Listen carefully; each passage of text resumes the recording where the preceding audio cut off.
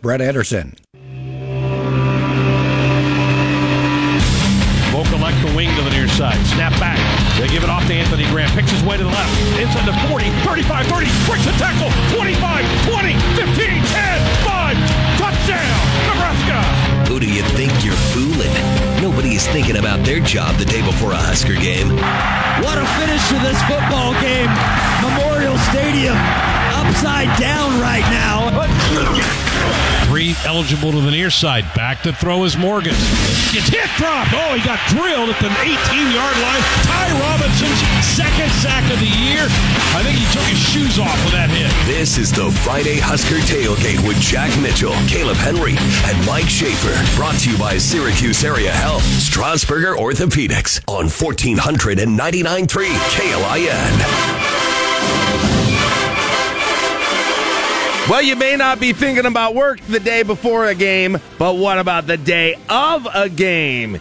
It's Husker Football Friday on KLIN, and glad to have you with us. We are kicking off a broadcast day that starts with the Friday Husker Tailgate and will end, well, Caleb, I don't know what time it will end. Probably sometime on Saturday morning. It'll in the wee end hours. tomorrow. In the wee hours, with the game kicking off at 7, the post-game, the call-in show, and more, and hopefully a celebratory call-in show with Nebraska taking on Illinois, and what is sneakily, despite not being a game, obviously, is that at the top of any national list, or even probably any conference list, in terms of games you need to watch, or big games, it is I think a real fulcrum here for Nebraska's season as they go into a bye week next week and have a shot here in the next 4 games to really put themselves in a position to be in the conversation for a bowl, right? To be in that 6-win conversation, was something they haven't been in a long time, or kind of play themselves out of it as they go toward the end of the season. The competition going forward is tonight at Illinois, take a week off, heal up. Northwestern coming into Lincoln, Purdue coming into Lincoln, and then Nebraska going into Michigan State. 2 of those 4 teams have acquired an interim coach over the last month and a half-ish.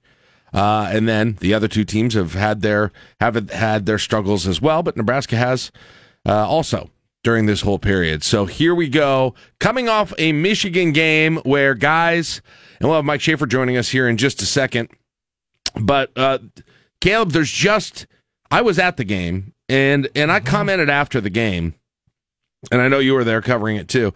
I commented after the game, I said, the game was so, and I said this before the very end of it, before the Fleeks touchdown, but the game was so tough to watch and so kind of miserable for Nebraska fans, because it's not only that Nebraska got beaten badly by a team that was better than them, by a team that maybe one of the top 1, 2, 3 teams in the nation, but there were barely even in that game like individual plays that had some sort of happiness that went alongside with them. And not only did Michigan dominate the game, they dominated play after play after play after play.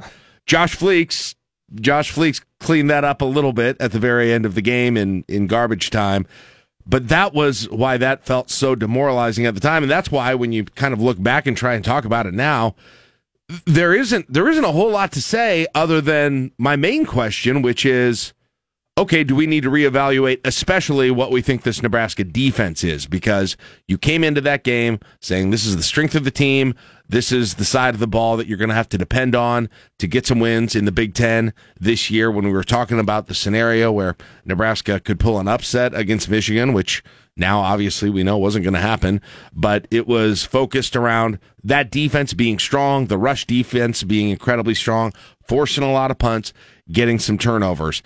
No turnovers again.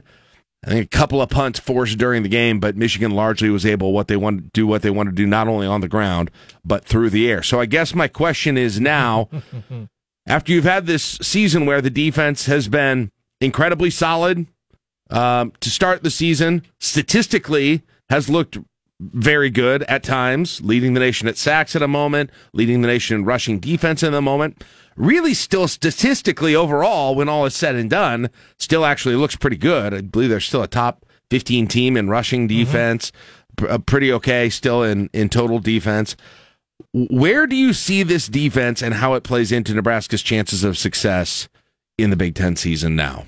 Did not change my outlook one bit. Not at all, really. Well, Michigan's on a different level compared to any team Nebraska played to that point or will see the rest of this season. So it becomes a giant outlier in anything that we look at. No, they couldn't really get pressure. Well, guess what?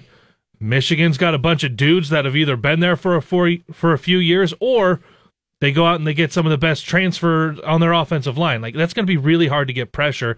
And Matt Rule talked this week, and we'll have it in sound off, that they've been trying to get pressure with 4 guys and not send extra dudes. That just it hasn't happened. It didn't work the last 2 weeks. Yep. It especially wasn't going to work against Michigan. I know the defense didn't have a whole lot of success, had a couple of punts, but the first punt that Michigan had, I thought, was just poor play calling on their part. They got greedy and went to 2 pass plays right away. And yeah. I know you were like, well, they're passing for everything. I was like, yeah, but if you run for 5 yards on first down, the whole playbook opens up for a 2nd and 5 and 3rd and 5. And that's where they had been breading their butter up into that point. So it was kind of just offensive coordinator gave Nebraska defense that one. Yeah, I agree. But still, over the course of the game, there wasn't a lot of success all over the place. Michigan's just on a different level, and that's why after the game I asked Matt Rule, and I said, what improvements need to happen? I think we all have our opinions on it, but what improvements need to happen to build Nebraska from where it is now as its baseline to where Michigan is, because that's where you want to be? And he started out by saying, I can't answer that, and then proceeded to give me about a 3-minute answer about recruiting and developing and coaching the guys up, which is, I think that's the basics for what you got to do. You got to get guys in that are at a higher level than what you have, and you have to develop them to a higher level than what you have. And that's not a knock on any of the guys that are here, because there's some really good guys on defense, especially.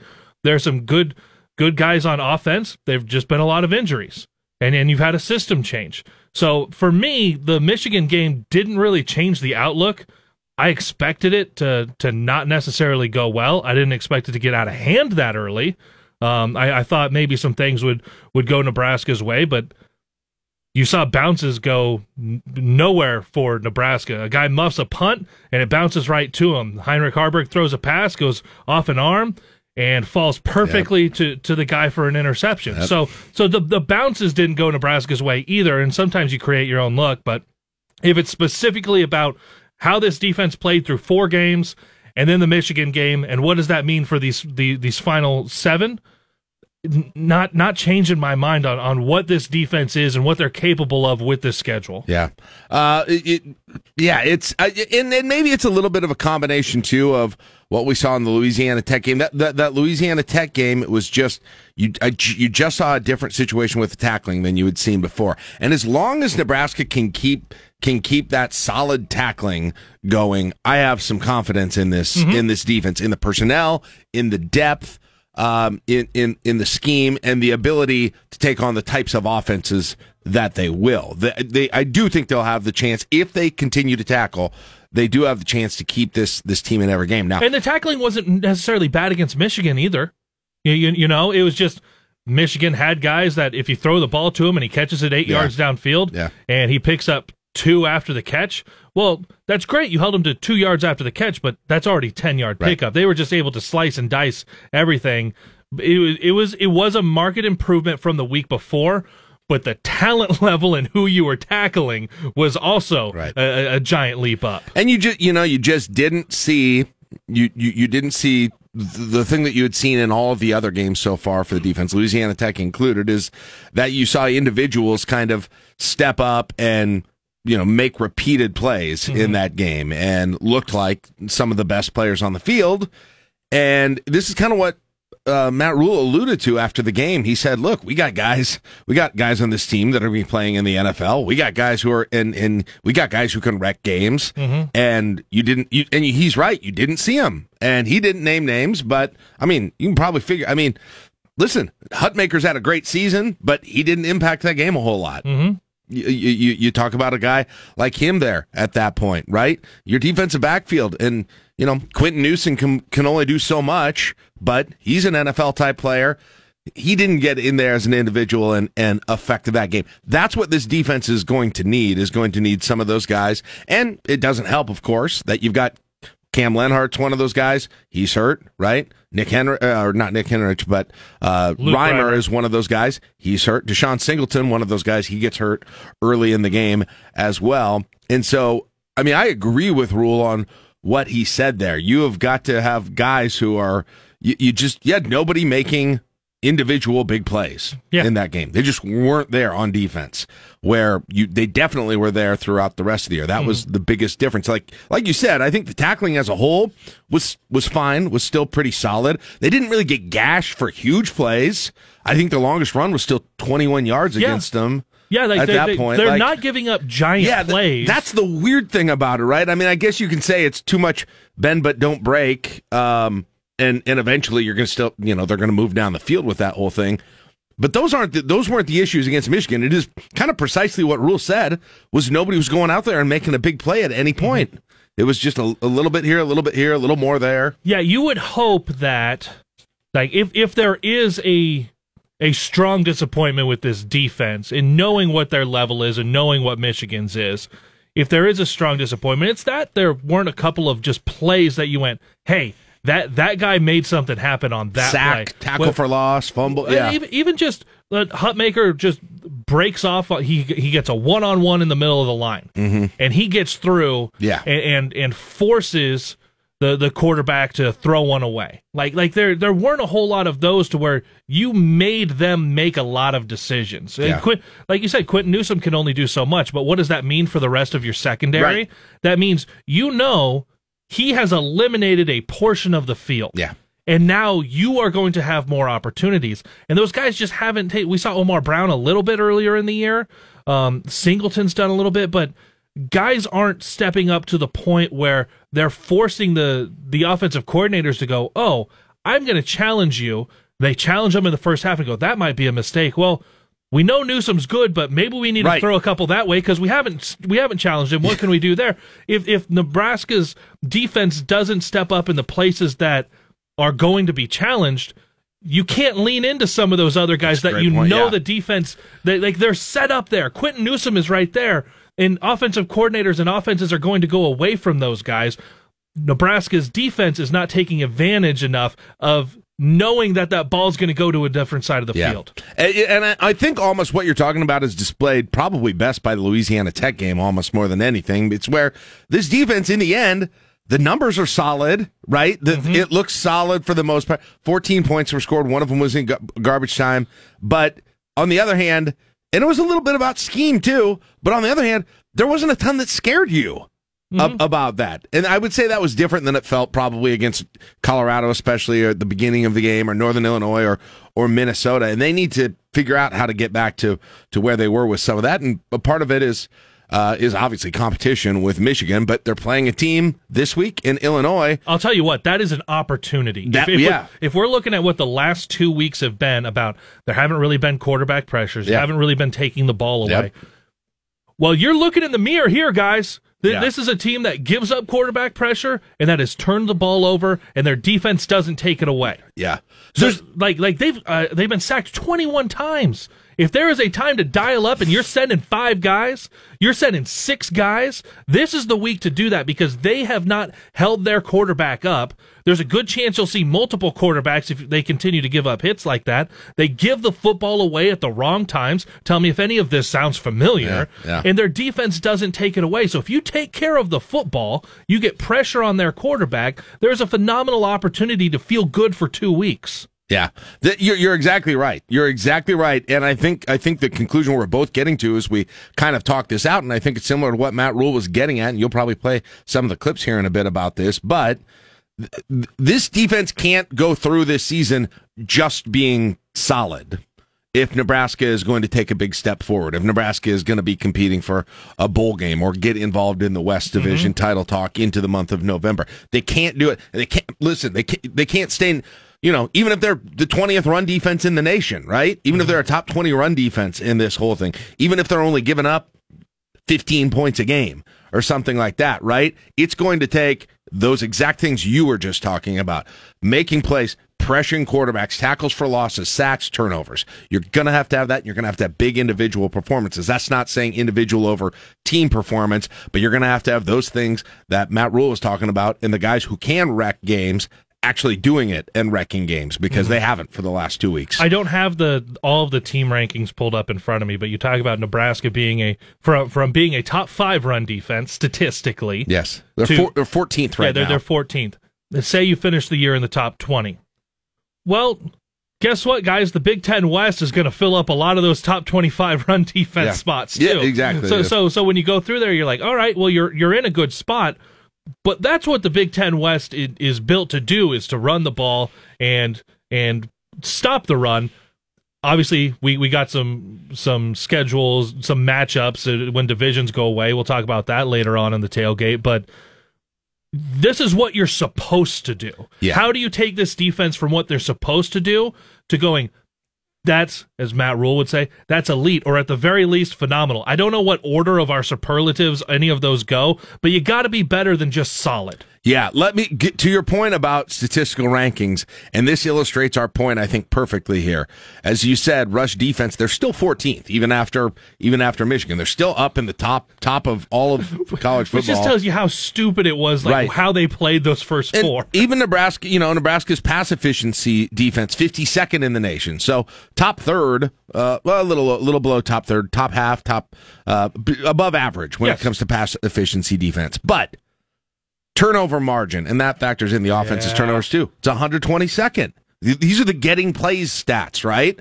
These are the wrecking the offense stats. Turnover margin, creating turning points, 122. Red zone defense, 95. Third down percentage defense, 95.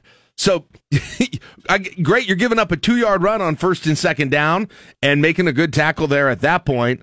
But when it's third down, or they're in the red zone, or you need a turnover, those are all the inflection points where those plays aren't happening. I mean, and that's going to be, frankly, these next 4 games, that is whether those plays are happening or not from this defense. We haven't even talked about the offense, because, frankly, it is going to be the defense that's going to have to win these games, have to do these things. If they don't do these things that we're talking about frequently, sacks, turnovers, third down stops, red zone stops, those sorts of things, making plays, tackling well, then they're not going to have but if they turn into a defense who's doing that more regularly, even if they're a little bit shorthanded, then I think you can start looking at a 3-1. You can start talking about a 4-0 in those games. There's no reason you shouldn't with this defense. But and by the way, Caleb, part of this too is the scheme has got to allow for that.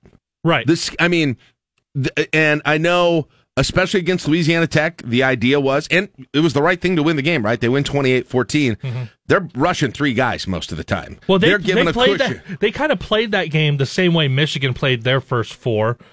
And I think a little bit, Michigan turned it on a little bit against Nebraska because they wanted to prove something. But Michigan just ho-hummed their first 4 games. Right. Nebraska kind of ho-hummed Louisiana Tech a little bit to where they weren't showing a whole lot. Yeah. Obviously, there was a little bit here and there, but Nebraska was going to be the better team and just said, by the end of this, we're going to come out in front. Yeah. Yeah.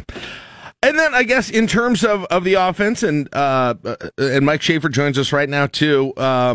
I ho-hum showing up on time. Hello. Good to have you here. We were just talking, Mike, just a little bit about kind of the difference between being a solid defense and a playmaking defense, and how important that is. And, the Michigan game, and I think the Louisiana Tech game, too, kind of illustrates that difference and how important taking that next step is going to be. Well, you asked me a question. Yeah. I'm interested in Mike, on your opinion on this. I said the Michigan, what their offense did to Nebraska's defense did not change my overall outlook on this defense for the rest of the season because of how big of an outlier the Michigan program is compared to the rest of the schedule. How did you view Nebraska's defense from this last Saturday and what that means, their capability, their ceiling is for this season? Yeah, I'm pretty much in a similar boat. I mean, I think Michigan and what they're able to do is so different than what Nebraska faces on their schedule. I don't know that there's a team that is nearly as balanced and as good on both ends of it. I mean, I don't know that you're going to, like, you might have just faced the best rushing attack and best passing attack that you're going to face in one offense. So the only thing that could be close, Maryland, I think, can really throw the ball, really move the ball. Otherwise, everybody else has a lot of issues. And that doesn't mean Nebraska can't make them look good because they have to tackle better than they have the last two games out. I mean, I think if there's one thing that has kind of reared its head in this whole discussion, because I do agree with the idea they weren't bringing much pressure in terms of either team. And I think part of that was by design. They have to tackle better when they're in space. I mean, I think Javen Wright, who's a largely important piece to this defense, he had a bad tackling day against Michigan, which is interesting because if you look at the Pro Football Focus grades, he graded out as like their second highest defender. So obviously, if he had tackled a little bit better, things would look even better there. So it's not like he had necessarily a bad day, but it's just small stuff that can be cleaned up. And then the hard thing for me is initially, after that Minnesota game, it's like, okay, wow, when they start taking the ball away, watch out for this defense. I just don't know that they're going to start doing that. I mean, they're not putting themselves in position to even deflect passes most of the time. And then you have situations like Saturday's first touchdown. That should be an interception. And I think for 70% of teams, that's an interception. Yeah. For this team and for the last decade, that has not been an interception for Nebraska. Mm-hmm. So at some point, we just have to acknowledge it. And as a part of that, too, the scheming of this, a big part of it probably is like, I wonder, I know, Rule is talking about needing some guys who are going to wreck defense. At some point, do you have to be a little bit more aggressive maybe than they've been the last 2 weeks with the way the defense has been called? Yes, I do, and I think we will see them be more aggressive against Illinois because of it. That doesn't necessarily lead to more takeaways, though, because one of the things, you don't see Nebraska ripping the ball out on defense. Like, you don't see them. They're not punching at it at right. all. And it's weird because the coaches talk about how that they work on that stuff, but we don't see it in the run of play. And we aren't seeing a lot of pass deflections. And so what this tells me is the scheme is pretty good.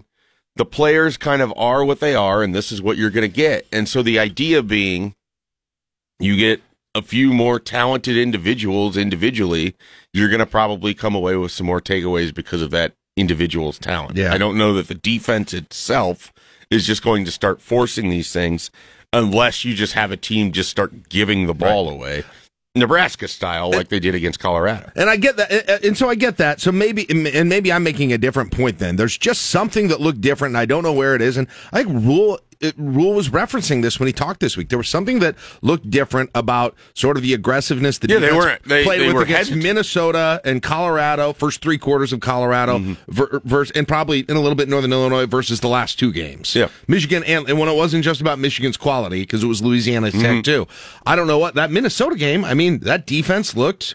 that defense looked impressive. It looked really impressive. I think a lot of it's up front. They just haven't looked as good up front outside of Nash.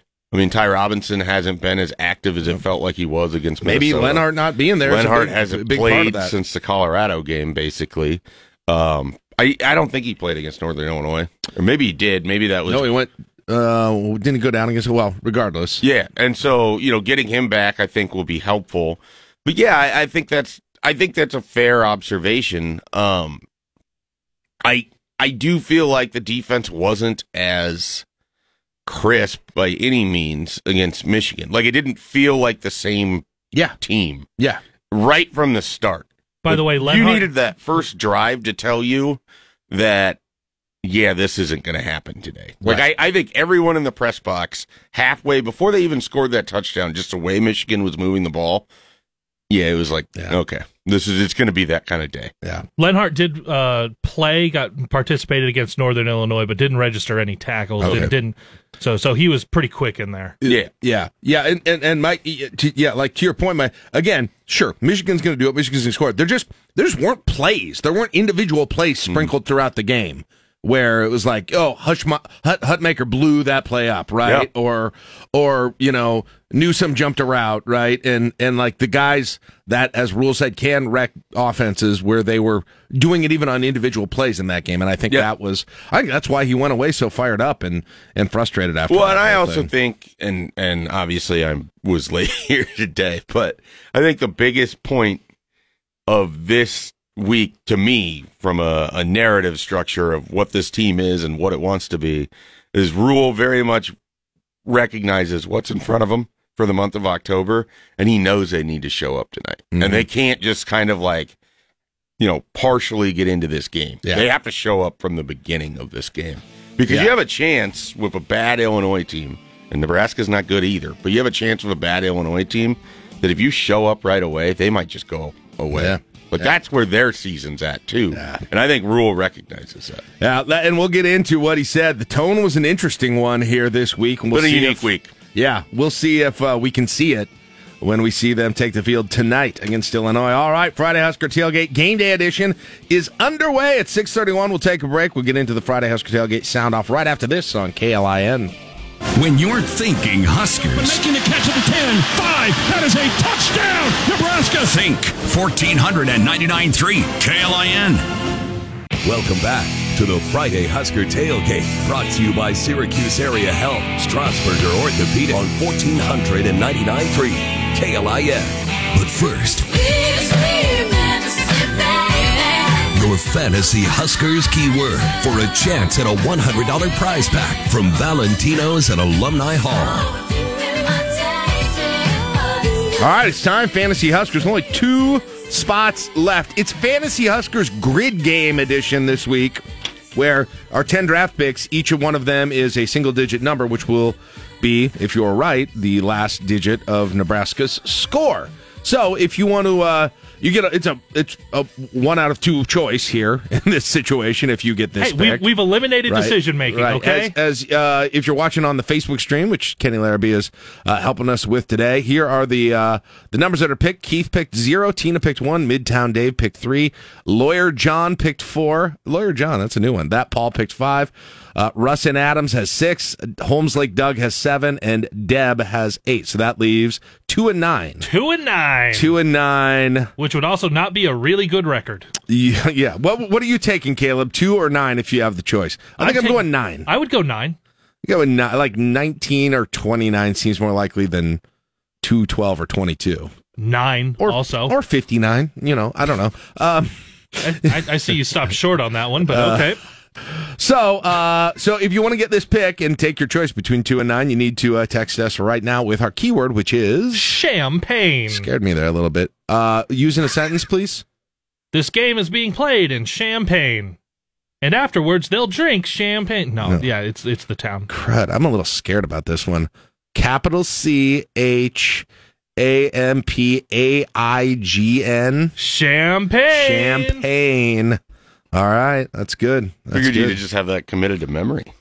I think I thought I would. I type it. I think I spell it right usually, but when you have to do it verbally and talking, and you talk a big game about your ability to spell, talking to millions of people, it gets a little nerve-wracking here. It's easy. Yeah, but we've replaced a lot of your ability to spell with just simple knowledge of the history of the Fordham Ram. So that's true. That is kind of just taking up everything. 402-479-14. On the quarterback thing, is that was spelled correctly. Everything's fine. You officially botched that one? No, everything's fine. It was correct.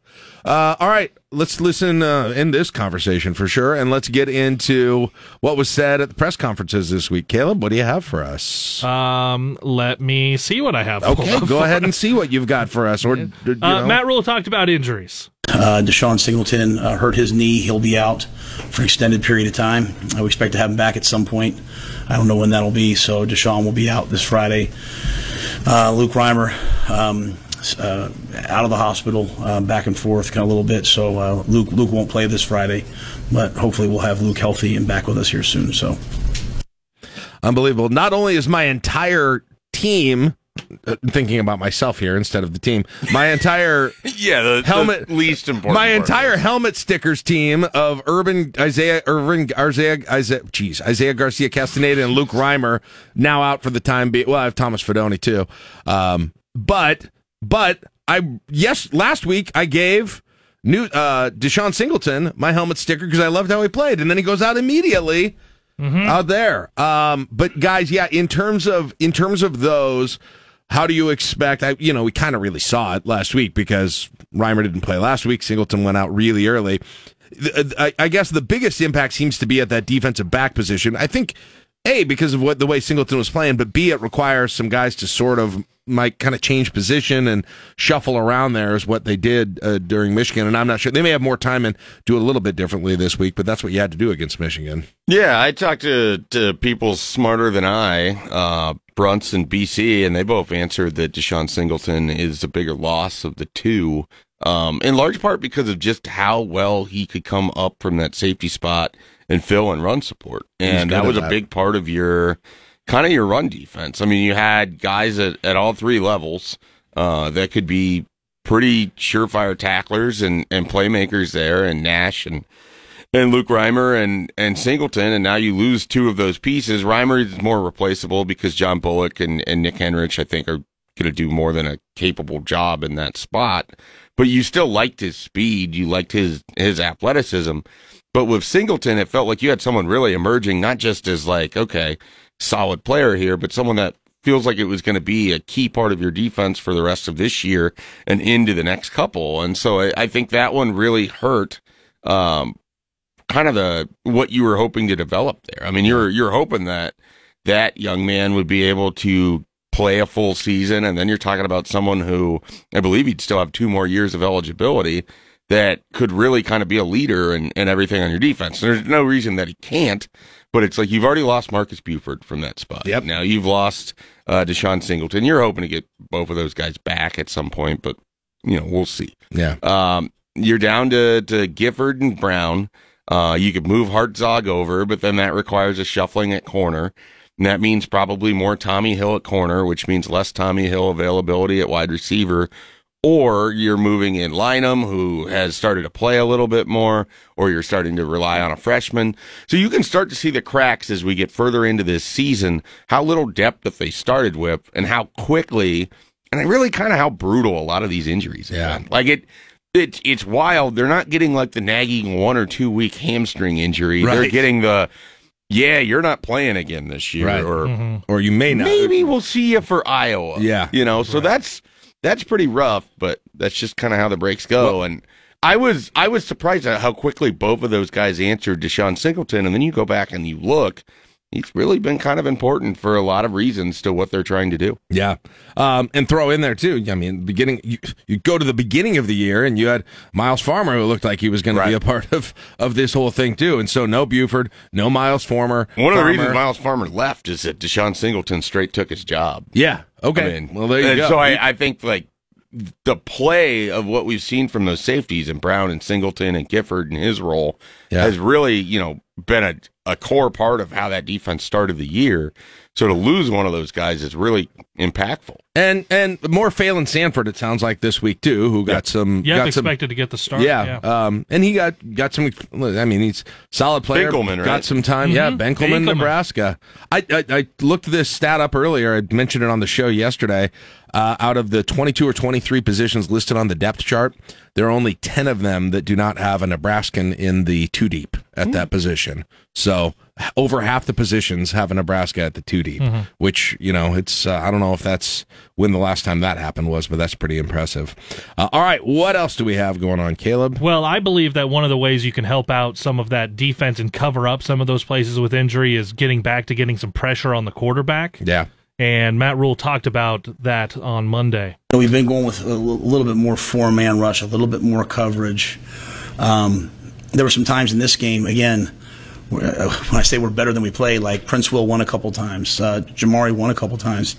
The ball was out really quickly because, just the coverage, again, we moved a lot of guys around, but still, like, hey, we're supposed to drop down over number 3, and that guy runs to the post, and the guy's wide open, he throws the ball. So I think we can get pressure. To me, we have to have the ability to get pressure with 4. You can't always, like against Colorado, we were bringing 5 and 6 and 7, right? We have to have the ability to get pressure with 4 guys, and kind of goes back to what I'm saying about attacking, right? Like, you can't rush trying to keep the guy in the pocket. We have to rush, and Altmaier's an excellent player. He can run. He's athletic, but we can't just sit there and blitz all day and play, straight man across the board. We're going to have to rush and let our pass rushers rush. And so we've been trying to emphasize it, but we're not getting necessarily the results. Michigan at the same time does a nice job of, they're going to chip, they're going to protect, and they're going to trust their guys to win, and their guys won on some big plays. Yeah. I disagree that you can't blitz all day because that's exclusively how I play Madden. That's true. Pretty much how Brian Flores calls an NFL defense, too. Yeah. Yeah, it's an interesting question, guys. Does this team have the capability against the competition that is coming up to generate a consistent pass rush without dedicating, 6, 7 guys coming in, if you've just got 3, 4 that are going in? And who is the biggest key to that whole thing? What do you think, Mike? It feels like it's Lenhart, right? Because he's sort of your best pass rusher, or what we've seen so far this year. I mean, I don't want to say we know what Ty Robinson is, but we've seen enough Ty Robinson to know that you're probably not getting like a 3-sack game out of him. But you might get some pressure, you might get a sack, you might get a sack and a half, but it's going to require, some movement, that kind of thing. Like I don't know that they just have someone in their personnel grouping that I just anticipate is going to have a big day by himself. Yeah, that's what I'm getting to. Yeah, part of it for both Louisiana Tech and Michigan, and Rule said this in the clip. Both of those teams kept guys in to chip and to help. Like, one of the things that was funny about that Nebraska-Louisiana Tech game, Louisiana Tech would sometimes keep a tight end or 2 people in to help pass protect, and Nebraska was only sending 3. Right, so then 3 they had on 7? They had 8 in coverage, and Louisiana Tech only had like 3 receivers, and they were still kind of picking some stuff apart there. Yeah. So that's a little concerning. Right. And then Michigan, it was similar, where Nebraska would only send 4, and Michigan would keep the tight end in, so then they'd have 6, and your quarterback 7, so then it's 7 against 4, and they were still kind of... So some of it, yes, pass rush has to be better. They're also really soft in coverage, and everyone knows it. And it's been evident since that first game against Minnesota. And this is why I get to what I said in the last segment is some of this, I understand what he says. You want guys, ideally, of course, you want to be able to put 3 guys up on the line, 4 guys up on the line, and not have to blitz to create pressure. That said, it doesn't mean that you shouldn't do that every once in a while, right? Well, some of it to me is blitzing to disrupt what they're trying to do. Right. So, like, if they, you might get caught in a blitz, but at the same time, you're hanging, you're winning in terms of numbers, and you're still losing in terms of their ability to throw. Like, that's not a net positive there. Yes. So you have to disrupt that every now and then. Even I go back to the Colorado game, they had some really well-timed, you look at Colorado's defense, which hasn't been great, they had really well-timed run blitzes against Nebraska, too. Yeah. And I think you've got it right. I understand why against, maybe a Louisiana Tech and a Michigan, why you may play that way a little bit, and you say, hey, we can't get killed deep, right, by Michigan. We got to make this game a possession game, and hopefully, they get an incomplete pass here at some point, don't hit the receiver. I think with the competition and the offenses that are coming up, particularly Illinois, Northwestern, Michigan State, especially, I don't think there's any reason why you need to be too conservative or say that, hey, we gotta make sure and not get killed, not get beat. We bend but don't break. I hope you take advantage of the thing, because I think the team plays better. Yeah. I think they look better. Well, when they've got that opportunity, and he wants guys to shine, right? He wants individuals to shine. I think you got to kind of let them play that way a bit. Yeah, and who knows? I mean, we haven't covered Rule before. He might say this, and then they might turn around and blitz the hell out of him. Yeah, that's true. Because they're not anticipating. Yeah, that's true. I hope they do. So, I honestly hope they do. I mean, we have never covered Matt Rule, so we don't know what it's like. We don't know what his gamesmanship like at this point, is like. I don't need to see how he uses the media. I don't need to see Quentin Newsome, way back on deep cut. Give me Quentin Newsome man to man without any help against their best receiver, right? That I don't know that you're going to get a lot of. Why?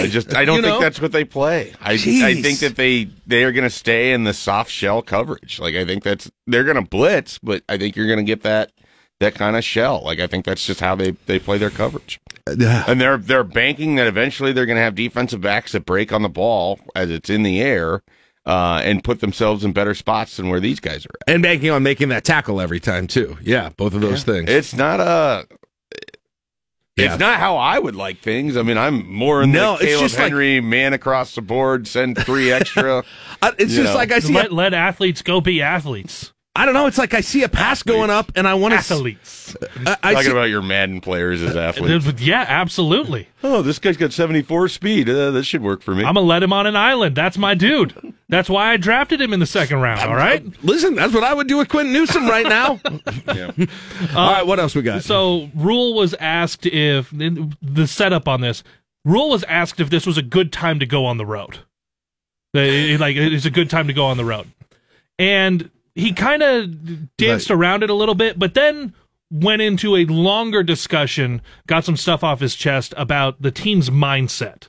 We got kind of how I really feel. I'm trying to get the players to stop thinking about all of this other stuff, like play.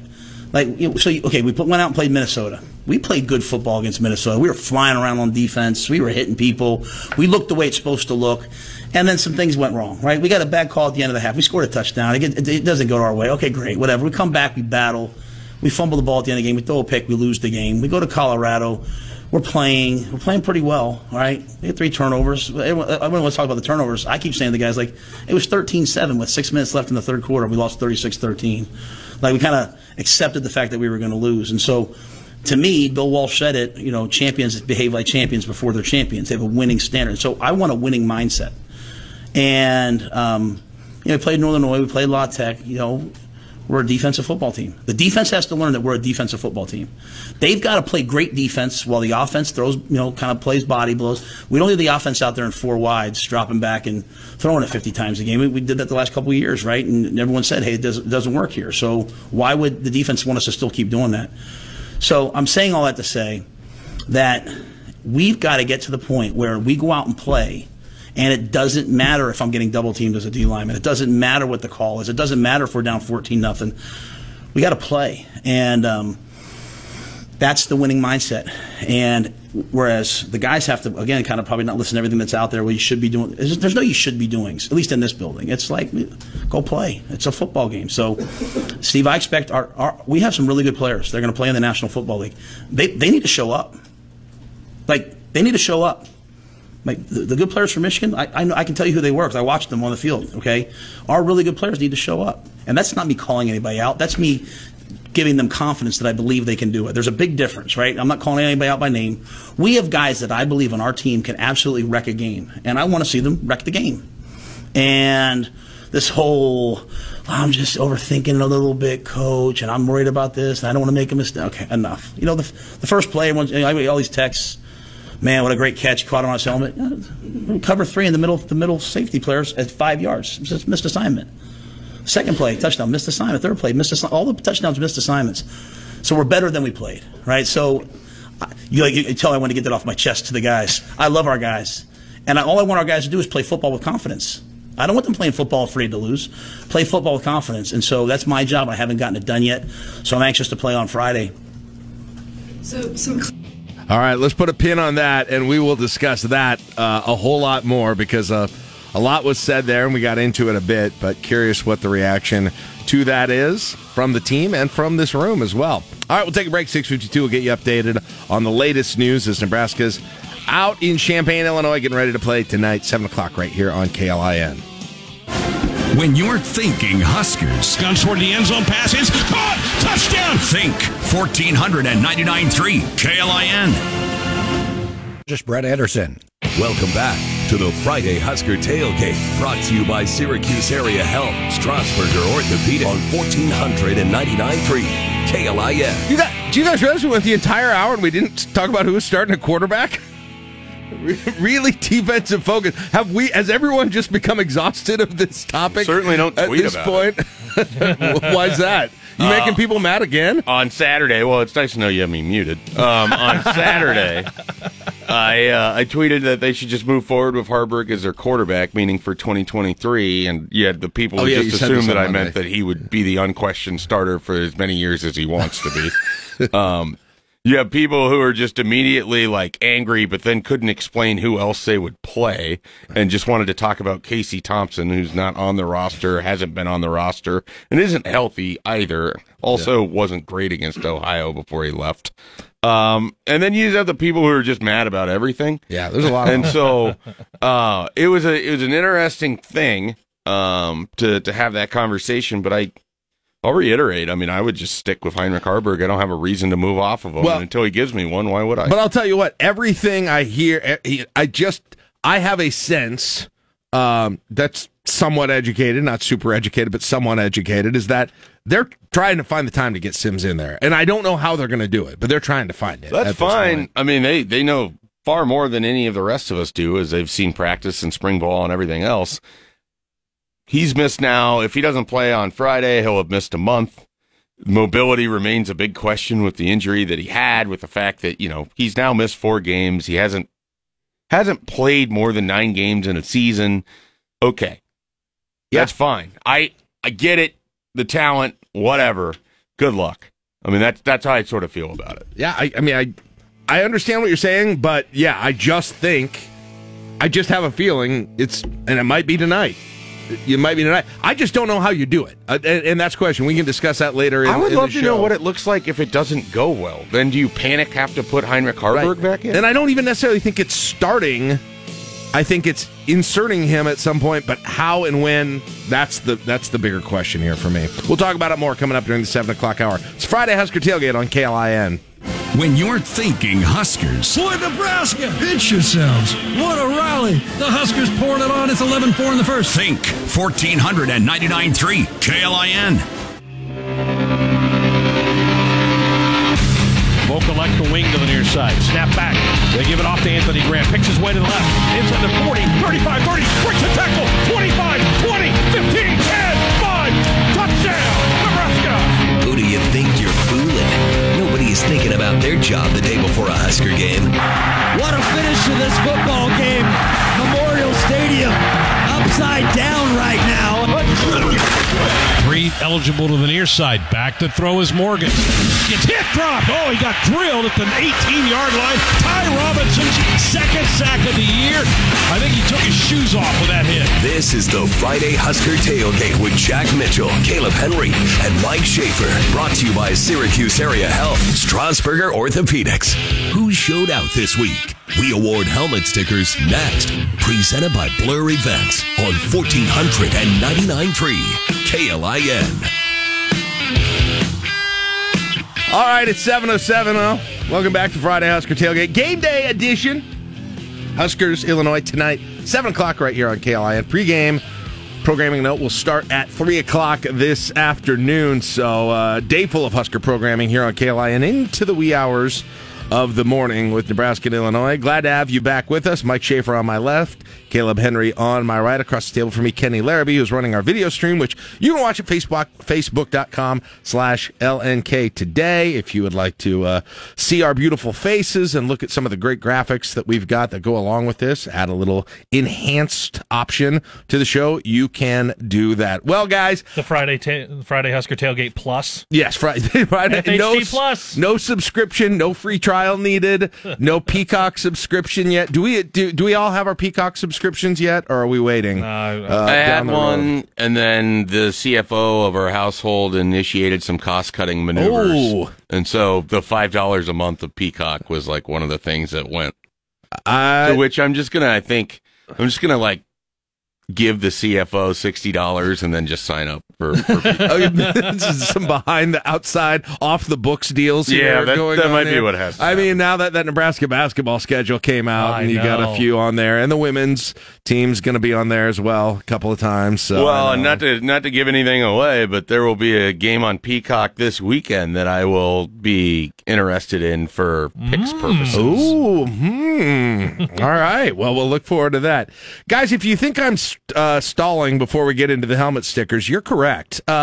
This is going to be an interesting segment today to figure out exactly who we thought showed out against Michigan, and we'll see if this is all the same or if we're getting creative or what we're going to do on here, because I still don't totally know what I'm going to do on this one. I know what I'm doing. Okay, well, I guess, Caleb, why don't you go ahead since you feel very confident. Yeah, first sticker, Josh Flakes. All right.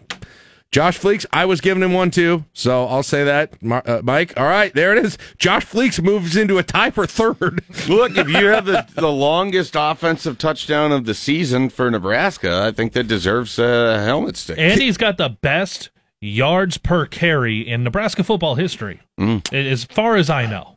Yeah, I speculated that. I don't know if that's true whatsoever. There might have been someone else. Does someone else have one carry for 80 yards? This only makes me want him not to carry the ball again. Just to be at, like, yes. Hey, just retire from football, maybe at that point. Yeah, it was. I was glad to see it because, man, of all what I didn't know that there was still this, and it's not a record, but it's a long streak that Nebraska's got. Is it fourth now? Yeah. Fourth longest streak. The weird thing, without getting shut out, by the way, and thanks in part, you got it. You can't do this without thanking Bill Callahan and Steve Krewald during the Oklahoma game back in 04. Yeah, Yep. 04, when the game was clearly over, and Steve Krewald breaks away on a fullback run that Nebraska hadn't used a lot of. Callahan sets it up, calls timeout, and gets a field goal made right as time expires. I wonder how much pressure that kicker felt in that moment. That was very exciting for me personally in that game, and it felt like this Joshua Fleeks moment. But nonetheless, he gets that. It was a good play. He looked good. I mean, we're going to talk about this in the morning drive. Is he going to become a part of this whole deal in the running game when you're short? We'll see about that. But looked good, looked fast, and it's good to see him. Man, can you guys imagine if where we are with the helmet sticker leaderboard, if we had gone back to the last week of August and said, hey guys, let me tell you who the top 5 helmet sticker leaders are going to be. Nash Hutmaker, Heinrich Harburg, Mackay Bear, and Mystery guy. Josh Fleeks, and Cam Lenhart. I mean, wow. 2 of those names, I would be like, okay, I can kind of see, like, all right, the defensive line seems to be doing well. Right. Cam Lenhart, we saw flash in the spring game. Okay, all right, I could see it. The other 3, no. No, not at all. Nope. Had our helmet sticker draft been 20 rounds long, like the length of the Major League Baseball draft, you had some of those guys that may not even have If it had been 20, I might have one by now. For my team. Maybe. Thanks, Josh, by the way, if you're listening. He's not. All right, next. All right, everybody gives one to Fleeks. What's your next one? I look forward to hearing what stickers you guys give away. I'm giving away one this week. Wow! You're just keeping the rest of them. You don't get to reuse them for more, just so you know. They're getting tossed in the trash. Wow, that bad, huh? All right. Mike, do you have a second helmet sticker? Yeah, I'm giving one to Heinrich Harburg, who, when you add up all of the things that went wrong on Saturday, and I know that his throwing motion is the talk of the town. Yep. Because people, apparently the only time passes get batted in the air is when you throw with a sidearm motion. It's never been batted by anyone coming over the top, which is amazing. I don't think that's statistically true, but that's what I was told on the internet, and you have to believe what you hear there. Heinrich Harburg at one point was 10 of 12 for 140 yards. He looked good. He was delivering the ball on time. He was not the issue on Saturday against Michigan. He wasn't great. Like, I'm not trying to say that this is an all-time performance by any means, but he threw for the most yards that Michigan has allowed. It looked like he had a couple really nice throws with Billy Kemp and Marcus Washington into the middle of the field. He would have had more yards, probably more completions. Marcus Washington had a really bad drop again on third down that prevented Nebraska from continuing a drive. And it just overall felt like he continues to show that he is getting better in different areas of his game. And this was the best team that they played. Obviously, they didn't put up a lot of points. He, again, was not the issue. Yeah, it is kind of odd that, if you were told before this game that Nebraska is going to get blown out by the score that they did get blown out by, your first thought is like, oh, man, Harburg probably had a really, really rough game in that situation. And he didn't necessarily, like you actually saw him open up the passing game and perform in the passing games in ways that you really haven't before. Yeah, you had some balls batted down. Yeah, you did have an interception on one of those as well. So definitely wasn't perfect. But I didn't know what he would look like, right, when you opened up the passing game, to be honest. And then here's the thing. It's not like he got help. It's not like that offensive line played well on Saturday. It's not like he didn't fear for his life on every snap because they don't have a left tackle on the entire roster. And if that sounds harsh, I'm sorry. Go put that game on. That was terrible. Like, absolutely terrible. If there was negative helmet stickers, you're getting 2 right there. I mean, that was as bad of a performance as you're going to see from an individual position on an offense, period. And so, like, when people get really into the quarterback conversation, some of it to me is like, okay, look at what they're working with. Like, look at not even just quarterback. Let's divorce of that. When I get the texts and the tweets and the message board posts about Marcus Satterfield, how the hell are you supposed to call an offense when you don't have a left tackle that's touching a player on consecutive plays? Yeah. When you don't have a second string running back, great that Josh Gleeks had that touchdown. They clearly aren't ready to use him more. Mm-hmm. I mean, he was in for that specific play and it worked perfectly. You know, but and to Harburg's credit, the first 7 or 8 passes that he threw were all caught by somebody on the field. Yeah. Yes. I mean, one of them just batted skyward. Yeah. Which, by the way, early in that game, Nebraska deflects the ball, goes up, should be caught. It's in the middle of the field. There should be somebody on defense that can catch it. Yeah. Just falls harmlessly to the turf. Amazing. I think I put on the message board, I'm like, it amazes me how often this seems to happen to Nebraska. They knock a ball in the air and there's no one there to catch it. And then in the reverse, you just know it's going to get caught. Always. Right. 6 minutes of real time later, there's the ball flying in the air from Harburg. Yeah. And I'm like, all right, I put that one in the universe. I owe people. Or how many punt or kick returners have fumbled or muffed a return against Nebraska? And it goes right through it, hits the ground, and it could go in any direction.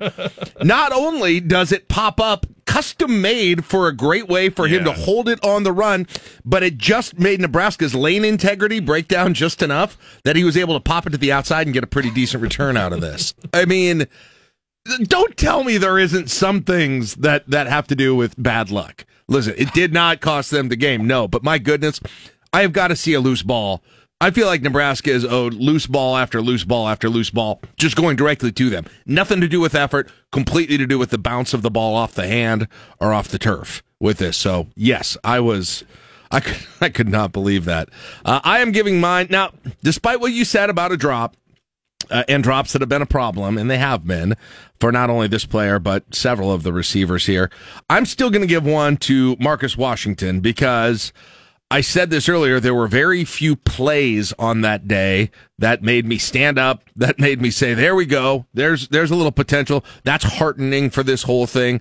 Marcus Washington was responsible for one of those. Mm-hmm. And for a second there, what was it, 28-7 at halftime? Or 28-0 at halftime? 28-0 at halftime. So obviously it's still a huge long shot to come back. But for a second there, I was like, okay, they're coming out of halftime with some fire. And Marcus Washington, if you don't recall, took a pass from Heinrich Harburg, good pass, good catch down the middle, and he pulled Michigan defenders with him, right? 10, 15, 20 yards, it seemed like, down the field. And I said, where has that been with Marcus Washington? But also, great play, and all of a sudden I thought, okay, maybe this team, came to fight here during the second half. Turns out they didn't, but you kind of thought they did for a second. But when you heard Rule talking about what he was talking about in that last clip that we played there, that was where I saw that on offense, was that play for Marcus Washington. So I'll give him one. Caleb's not giving a third one away, so we skipped him. You didn't give a second one away. Or a second or a third one. All right, you got a third one now. So if Caleb is not giving away two, I'm like half tempted to rip the third one in half and hand it to two different players.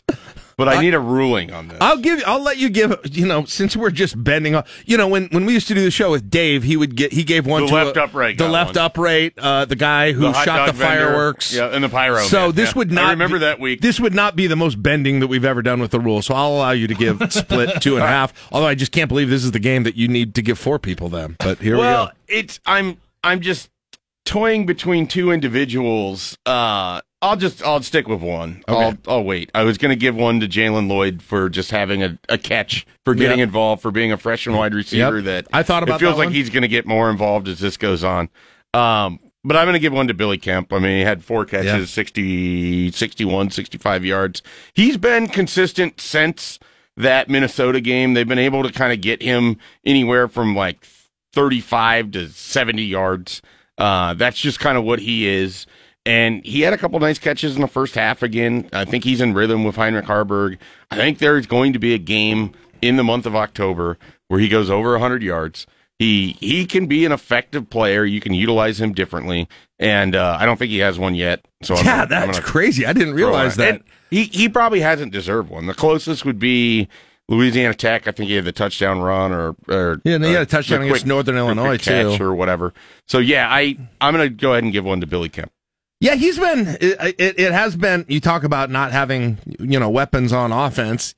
He's flashed a few times, and they're trying to get him like that. He is more of he frankly is more of a threat than I thought he would be, to be honest, just in what I've seen from his ability. Yeah, because I had this idea of this, possession receiver that's going to get a volume of short passes, but he's had some of the most impressive, I thought, ability to elude, to make runs after catches or runs after handoffs than anybody in that room, to be honest. Yeah, I think that's fair. I think the tough thing is he's probably not like a number one wide receiver, right. But if you could utilize him as your number 2 or your number 3, right. like you'd feel better about it. And that's just kind of what it is for Nebraska across the board. Like you look at this offense, doesn't feel like there's a lot of guys where you're like, yeah, that's unequivocally someone who should be the starting blank at a place like Nebraska. It does bring up an interesting conversation. I think I heard you have this on one of your podcasts. Goodness sakes, there's so many podcasts and shows and everything. I can't remember where I hear things, but kind of evaluating the transfer class that Nebraska got this year, as we were just talking about Fleeks and we were just talking about Kemp, and it's you come in as a new coach, Rule does, and he's trying to sort of figure out where the needs are, and Ben Scott's playing regularly too, but it's kind of that's our best transfer. Ben Scott probably in this whole thing, and then probably Kemp. And then probably Kemp, when you're looking at that, and then you had a few that didn't hit. I think like you hope that they. Well, you have guys like MJ Sherman and Chief Borders and Corey Collier who are basically defensive depth for you, right? And then offensively, Josh Fleek sort of. I've never really thought was going to be anything. Now we'll see. We'll see the most important touchdown of the season to some, and then. And then of course, the Eric Gilbert situation. Right. It'll be interesting to see how Rule and staff use the transfer portal this next coming year. Very interesting. Having a better sense, I think, of what this team is, because you're kind of coming in a little bit blind there. Yeah. Now you've got a season. This team way better, right? And obviously, there's going to be changes in what the needs are. But just because there are some teams, look at college football right now. There's some teams that are, that's how they build year to year, essentially, completely. And so they've got a shot for that. So it will be interesting to see that. I'm going to give my last one. This is a weird one. I'm going to give my last one, but I had to find someone.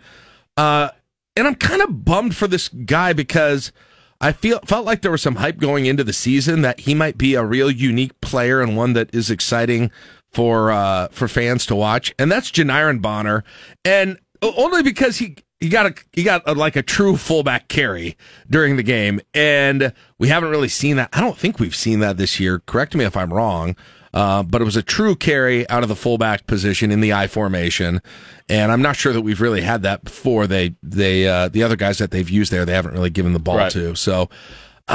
I don't know. I saw all these videos of him, so I'm giving him that just for bringing back the fullback carry for Nebraska, sort of symbolic there. But it was interesting, Mike, because you would watch those videos that we put out this fall. I felt like you saw him as a terrible way to assess an offense or who's going to be good.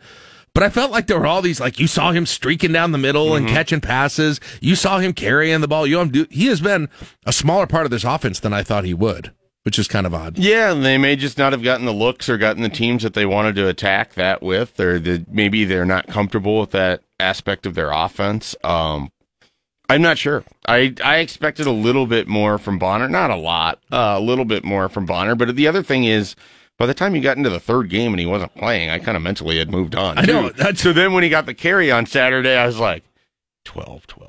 Oh! Yeah, that was. Hey! I thought that was going to be tapping the person next to you, and they're like, I know. He's got 2 carries on the year. They were came both on in Saturday. this game, right? Yeah.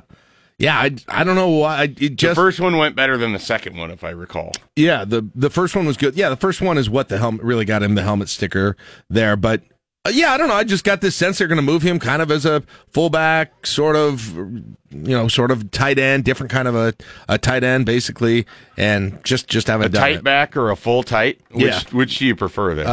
Full tight, probably, but I'm going to have to think about that. All right, that after this round of helmet stickers, which was not a full one, man. Our standings, Nash... Hutmaker, I think maybe one of the first games he hasn't gotten one. He is at 6. Heinrich Harburg right on his tail with 5. And then we got a 4-way tie in third place with 3 helmet stickers for Bear, a.k.a. Mystery Guy. Josh Fleeks, Cam Leonard, and Omar Brown all have 3. And then tied for 2. Brian Buschini, who hasn't got a sticker for you for a little while here, Mike. Concerning. Sorry, Brian. Like you used to be on auto. And Javen Wright, Quentin Newsom, Thomas Fedoni, Anthony Grant, all with 2. So I'm just going to say this, and you guys can agree or disagree. This might be among the more depressing crop of helmet stickers halfway through a season we've ever had on this show. Just saying it. Do what you want with it. Just goes to show great, you, Bob. The helmet sticker situation, it really goes to show you. You think you know so much in August. We think we know so much in August. We do not know squat, ever. Certainly not in a transition program. Ever. Yeah. All right, 7:25. We'll take a break. It was in the Friday Husker Tailgate. Your morning drive's coming up next on KLIN. When you're thinking Huskers, Intercepted at the 15, and the Huskers have it inside the red zone. think 1499.3 KLIN. 5 topics to get you going for game day. It's a special Friday edition of the Morning Drive on the Friday Husker Tailgate. Hi, Jack Mitchell, Mike Schaefer, Caleb Henry, and Kenny Larrabee. If you want to watch the stream here, it's going on at Facebook, facebook.com/LNK today. So shout out to our stream watchers. Hello. Thank you for joining us. Mark Vail in the KLIN Newsroom, Chris Lofgren, Time Saver Traffic, and we're getting you ready for game day, which is today. And Nebraska and Illinois, and one of the ways we do that every day, no matter what we're talking about, is we bring you the morning drive and the 5 things people are talking about today. Brought to you by Stonebridge Insurance and Wealth Management. So, without any further ado, let's get it started today with... Number 5. We've got new Big Ten schedules. Well, kind of. We've got new matchups for the next 5 Is seasons. this iteration number 17 for the 2024 schedule? 17.2.A is where we're at right now, and... What stood out to you guys most as the Big Ten integrates not just USC and UCLA into the schedules, but also Oregon and Washington? No divisions going forward. You know, I guess it was kind of like I expected it. The big thing for Nebraska is they're going to get Iowa every year. As they kept these protected rivalries, basically, that they rolled out with the last schedule, where some teams get 1, some teams get 0, and some teams get 3, which... To me, I don't know. I don't get it. I don't love that in terms of sort of equity of scheduling, but it is what it is, and they want to keep traditions. It's just sometimes it feels like it's a little arbitrary in terms of what makes a rivalry and what doesn't. And I wonder how much the schools had an input on that. Like, did Rutgers and Maryland really want to play each other every year? Well, so if what was said is true about this, you had multiple schools put Rutgers down, but Rutgers did not put other schools down. So, you know. Who did that? Whoever did... I want names. I'm hearing one of them, the rumor, was your boy Tom Allen's program. Yeah, always looking for respect, and they want it in Jersey. Unbelievable. But that's embarrassing. Hold on. This was scheduled 14.5. I know. B. I know. But listen, if you are claiming, we like that one too. I like that one. I was good with that one. If you're falsely claiming Rutgers has a rivalry with you to make your schedule easier, shame on you. I think Penn State was another one. I bet they did. I will a lot of say it this was to stay in the Eastern time zone, stay on, to avoid travel. Whatever, it's not a right. I made the case for this over the summer. Nebraska should find 2 other people so that way they have schedule certainty, and it prevents having to play some of these other teams as often as they will. Yeah. Nebraska being the helmet that it is, are you shocked that they're getting UCLA, USC, and Oregon over a 2-year stretch? Like, why would Wisconsin not have wanted that? I'm a little curious. They could have. That would have been the easy way to do it. Yeah, is Wisconsin because they don't have 3. I don't understand it. Iowa's got 3, but it doesn't make sense. I'm very surprised that Nebraska didn't try to just get 3 in the Big Ten West. They probably Minnesota, did. I bet they Wisconsin, did. Iowa, Minnesota, Northwestern. If it went like you said it did, where they requested, I would be really surprised if Nebraska didn't say Minnesota, Iowa, Wisconsin. Absolutely, right? go collude on that. I thought say, who are you putting down? Trev said the only program they had any discussion with it about was Iowa. I thought that was the way that Nebraska approached it. I could be wrong. I could be misremembering. Oh, yeah, right. And I don't know what the answer is, but just my own opinion is more of those would have been better. I cannot believe how horrible the Big Ten is at this. There was no advance notice of it. It's just like, we're doing it. It's like, you're a terrible conference, terrible at presenting everything. You're just bad. It's amazing you're the number 2 conference in college football because the power brokers there, they have no idea how to, well, we're going to do it at 11:30 on BTN. All right, we'll find out. You got a press release that went out at 10:15 in the morning. Right, and Greg Sharp was on our show on Thursday regularly. He was talking about, well, they're going to add USC and UCLA. I don't know what you're talking about. And he goes, by the way, you're probably going to find out more about them coming in. So apparently a few people knew that it was coming, but you're not much. Yeah. And then I don't know, the fact that we've had so many iterations of it, I guess I didn't really care. It was it's kind of going to just be what you think it's going to be. Yeah, I mean, part of it, Mike, is that they go out 5 years with this thing, but does anybody believe that more than 1 to 2 years of this is going to be actually the Big used? Ten's going to look different by 2026. Right. So I don't, So, and when you I'm look kind of tired of all of it. I want it to get to the point where we're done having to be, I wonder if this is going to be the next stage of realignment. I just want to get to the point where it's just college football. Right. And I don't have to hear the words realignment and conference strength and all of that. Let's just get to that. What percentage chance do you think this 2028 Big Ten schedule actually gets played as it's scheduled today? -0.9. Absolutely. It's not. So it doesn't really get weird next year, other than the addition of USC, UCLA, one at home, one on the road. Right. You're hosting the Bruins. 2025 is when it first gets weird for Nebraska with the no divisions. Yeah. Because you're hosting Iowa and Northwestern. Okay, cool. You kind of see them. But also Michigan, Michigan State, and USC. And you're heading to Maryland, Minnesota, Penn State, and UCLA. It's like they got all the M's in there. Right. Yeah. So now that in 2025 is really when it's not just the new members that you see, but also a lot more in what is now the Big Ten East. Yeah. You only have 2 West teams on that, or 3 West teams in that schedule. But since 24 is the one that I think we all feel confident they'll actually play, and maybe the only one that we're super confident about, let's take a quick, deeper look at that. And you've already got Colorado coming in next year in the non-con. And 3 straight at home. Unlike some of the other non-conference games down the road, that one I think is staying on the schedule. I don't know about Tennessee. I don't know about Cincinnati down the road. That one's staying on the schedule. So you combine that with this 2024 team where Matt Rhule's going to be expected to make some progress here in this year, no matter where you end up this year. You're going to go on the road then to USC and Ohio State and Iowa at that point, plus have UCLA and Wisconsin in Lincoln, among other games.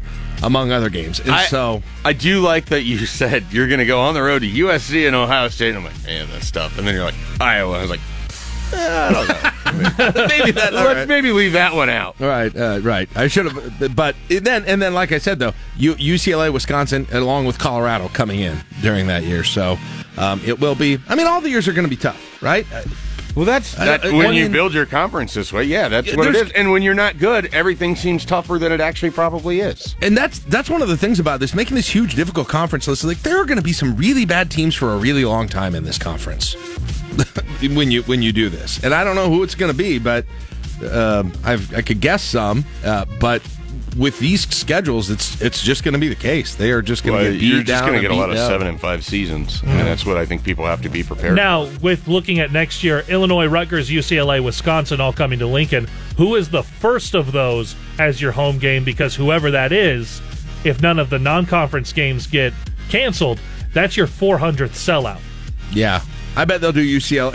I don't know who says that, but it'd be cool if it was UCLA. My thoughts were they'd be their first Big Ten game. It's still so weird that Nebraska and UCLA still kind of have more history than do Nebraska and most of the Big Ten. So the Nebraska UCLA in Lincoln for the first Big Ten game. I mean, Nebraska went on the road in 2011, played at Wisconsin. That was their first Big Ten game. I mean, there's not like there isn't a standard for it. It's not like UCLA is going to be guaranteed a home game for that. Yeah, they probably will get one, though. They love the Rose Bowl in the Big Ten. Have you heard? I like the Rose Bowl. It was a great place to visit. Number 4. Luckily, this game going to go off where it is without any hitches after a fire broke out in Illinois' Memorial Stadium earlier this week. Kind of a moot point now, but what do you think everyone would have done had the facility not been able to hold that game? I understand this is a completely pointless question, but maybe at some point it won't be. I don't know. What would they actually, I kept saying this, like, what would you do? Do you find another, is it even possible to go move it to another facility? Let's start with this from this standpoint. There's probably no better state that it could have happened in terms of there being a bunch of college football programs, so you could probably find another town in which the game could be played. Caleb, SIU available to host? Oh, down in Carbondale? You're getting a ways away if you're trying to go down to Carbondale. Okay. You're a lot. You could go to Gillette. Listen, I'm just working my connections here. You can go to Eastern. Yep. Try to get Tony Romo come in, call the game. Was it Illinois State? Is that Gillette, or where is Illinois State at? Like, that's the one that you drive through on the interstate if you take the non Kevin Sjuts Is that normal? route. Could be normal. I'm not sure. Listen, I don't. There's just a lot of colleges in Illinois. You could have made it work at some other facility. How possible is, I know in like baseball games sometimes they'll sort of quickly move a game for various reasons. They've done that before, but like how logistically difficult would it be to move? It would have been very hard if they could have even done that in 3 days. One, I don't know what the ticket sales are there. So I don't know, and then obviously that's going to be a bigger capacity than most of these FCS stadiums. Like, I seriously think you got think a fan base that travels, so there's, even with Nebraska being bad, there's still probably going to be 10,000 Nebraska fans at this game. And they could have only really postponed it if the bye weeks matched up. Oh, I don't know that they could have postponed it. Right. It would have been, then you're probably talking about a forfeit. Because it's kind of their obligation to have a stadium or a plan. Wow. Mm-hmm. It could have been. And if you're Nebraska, you're not just letting it be canceled. Right. You're telling them that you get the win. And again, I'm glad that we don't have to be super moot point, but I just saw the first pictures of that when it was first making news, whatever night that was, Tuesday night. With the amount of emergency vehicles and the amount of smoke that was happening. One of the firefighters got hurt. Yeah, one of the firefighters got hurt, and so I thought, my goodness, it looked major at the time, and my mind was already scurrying through those possibilities. But luckily, that is not an issue, and they're good to play there tonight. Number 3. Nebraska will again be without 2 of its top defensive players, Luke Reimer and Deshaun Singleton. How much of a vulnerability do these guys' absences leave with this defense, and is this the type of situation where playing so many guys earlier in the year will pay off? I agree with what Mike said earlier in the show, and it's not. Reimer's obviously a key in in tons of different ways on defense. You just have more people behind him with experience at that exact position because of the way that the rotation has gone this year, and because of the depth that you happen to have at that position and the types of players. You got Henrich and Bullock who can still play that. You've got linebackers who have moved about throughout the course of the year, and so that's the only reason I say Singleton is the one, because I know they kind of did it on the fly, Mike, for the Michigan game once he went down. I think maybe it might look a little different how they address it now that they've got a week to figure it out. Yeah, with Deshaun Singleton. I am very curious, who's going to get the bulk of that playing time, how they kind of structure that defensive back room. And a lot of it, when you go to like how you feel like it leaves them vulnerable, it's just because Deshaun Singleton had made himself feel like one of the better players on defense, so it hurts for that reason. So I'm very curious, and if there's a way that Illinois can attack it, to me it might be the quarterback run game. I think that's the most interesting aspect. That's a good point. I think you're right. Of Illinois' offense that Nebraska hasn't faced a lot of this year. Because Singleton, he was a good tackler. He came down in the box. You felt comfortable, and he's a bigger guy, so it wasn't like it was like having a speedy linebacker coming up to the second level. Right. It's like it's not like I'm worried Nebraska's getting burnt deep now because of it. It's a lot more, and you make a good point with Altmaier having some ability to run the ball. And they'll bring in. I wonder, and it almost feels like with this defense, there's less difference between cornerback and safety than there may be in some other defensive schemes. I don't know if that's totally true or not. Well, if you're playing a lot of zone, when they're playing zone like that, so they put in Hartzog. I think they put in Newsom and play some safety as well. So, yeah, it oddly enough, I think you're right, Mike. The concern probably lies more in the run game than anything else, and the quality of the overall tackling.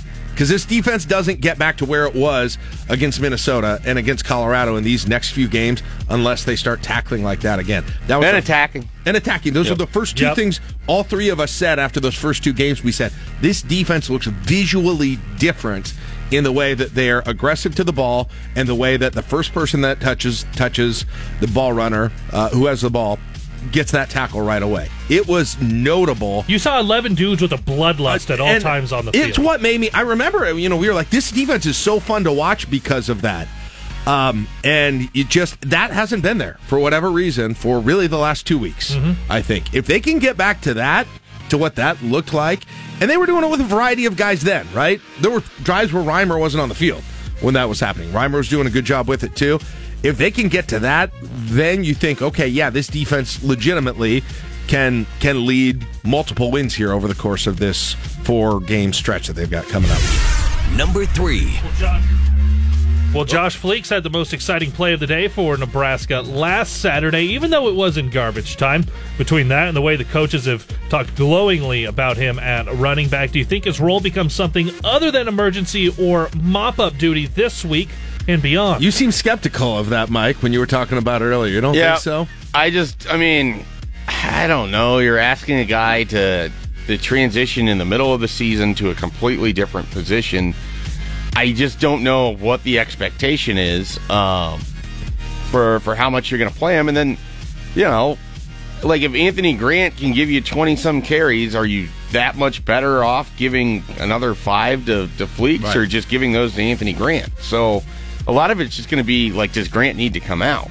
Yeah. And then on top of it... And that's what it would be. Yeah. And on top of it, then, what does it say about Emmett Johnson if he's going to get passed up by a guy who's moving from wide receiver back to running back, who barely was playing at receiver and isn't expected to play much at running back? Like, it's and so then it's like, okay, are they targeting very specifically pass protection? Is there something that he does that you're not getting from Emmett Johnson or Anthony? I don't know. The only reason I really posed this question was, the touchdown, obviously, but it was also leading up to this week, the way when the coaches, Satterfield especially, mentioned that they had made the change, and he was sort of gushing about it at that point. Yeah, I don't understand, and I'd said this the week prior, and then obviously had the 77-yard run. The way they talk about Josh Fleeks, you would expect a different statistical history than when you pull open his player profile and what he did at Baylor. You could make that same case about Tommy Hill too, the way that he's talked about. 100%. They see something in those guys, and it hasn't shown up. On the some of it is for there. Fleeks it did. Well, that's not fair for me to say. For Fleeks it did. I mean, he got his chance and he took care of it. So. Well, some of it is just they're really good athletes, and it's like, well, relative to the rest of your roster, they might really stand out, but that doesn't necessarily translate to production. Yeah, that's the most interesting thing is they keep the Tommy Hill thing. They keep. It sounds like they're going to go more into it, and at least offensively, there just hasn't been much there from it at this point. And again. He just tells the quarterback he's going to run deep, and they throw it to him. Well, at some point, I don't even mind that. That for your audio. The good old recess play. I don't even mind that if you've got that kind of coverage. I know you don't mind it. They should be doing that at some point. Bomb the ball back, or bomb the ball. Jack is back. I am. Yeah, he never really left. Honestly, no, it didn't. He didn't. He's still here. And then real quick, back to the running back. We haven't even mentioned Anthony Grant's name on this show here. An hour and 47 minutes into it, but this is his potential game. Huge game. This is his potential game, to have a career game here at Nebraska. Yeah, I want to see him like Ezekiel Elliott, just souping it up. Right. Just feed him. Please, let's not do the a couple of carries on the first drive and then he ends the game with 9 carries, right? Let's not do that. 40 carries first drive. That's what Jack wants. Hey, there goes the first half. In all seriousness, wouldn't that be amazing? But I do think, and this is not to say that Anthony Grant has rock hands. We've seen him be able to catch the football, but I think with the history and the position that you're transitioning from for Josh Fleeks, would you not want to use him in the way that we were all envisioning the staff wanted to use Ramir Johnson?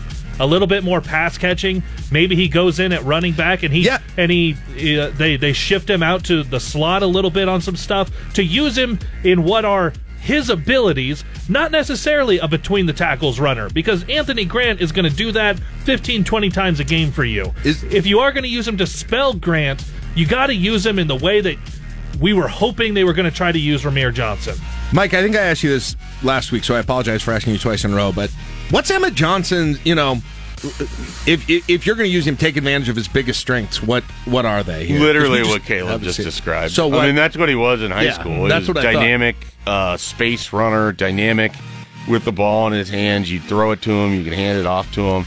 So when he was talking, all I was thinking was, well, that's kind of what I think Emmett Johnson's role is going to be for some college. Do you think his role? Do you think he gets more? He's going to be more significantly involved. I don't know. Going forward. Again, it was Nebraska, Michigan. The second half, game's over. But Harburg scrambles out. He gets along the sidelines, and he had a nice sort of dump off pass to Emmett Johnson, who had his one catch, and he turned it upfield, and that's what he can be for you. Yeah. I don't know if they're uncomfortable with his ability to pick up blitzes, if they're uncomfortable that maybe he just doesn't know the offense in the way that he needs to, what it would be. But I guess when Ramir Johnson went out, maybe it's too simplistic because of their names, but it just felt like, okay, that's going to be Emmett Johnson's role now. That's sort of what he was as a recruit, so that's my expectation of what he would be as a college player. To your point, you as a recruit, and you best player in Minnesota, right? And he's got. You talk about Fleeks coming in new. I mean, Emmett Johnson's young, but this guy's a running back through and through, right? I mean, he is. And Fleeks was at Baylor, too. That's why it was weird when he was announced as a wide receiver coming to Nebraska. Yeah, I think he had more carries than catches at Baylor's. Everything about Josh Fleeks has been confusing to me, and Saturday did not. Did not clear it up at all. It made it much Nor more. did the comments following it, because it wasn't like, yeah, we're going to use him more. It's like, yeah, we'll see what happens. It's like, okay. Stay tuned and find out tonight on KLIN. Weird cliffhanger. Number 1. There seems to be a sentiment abounding that the staff will eventually play Jeff Sims in some capacity, possibly even tonight. Certainly not on my Twitter feed. Whenever that happens, how do you expect the staff to work him in as a starter off the bench early, or only when the team needs a shift in momentum? What do you guys Before seeing? you guys answer that, I wrote this, and so maybe it's my own. Maybe I'm speaking for more people. I don't know. We had Greg Sharp on yesterday. The last 2 weeks, Greg sort of intimated that he thinks really adamant that he about thinks that. Sims is going to play. He's not the only person I've heard that sentiment from. That there is a desire by this coaching staff to get Jeff Sims involved when he's healthy.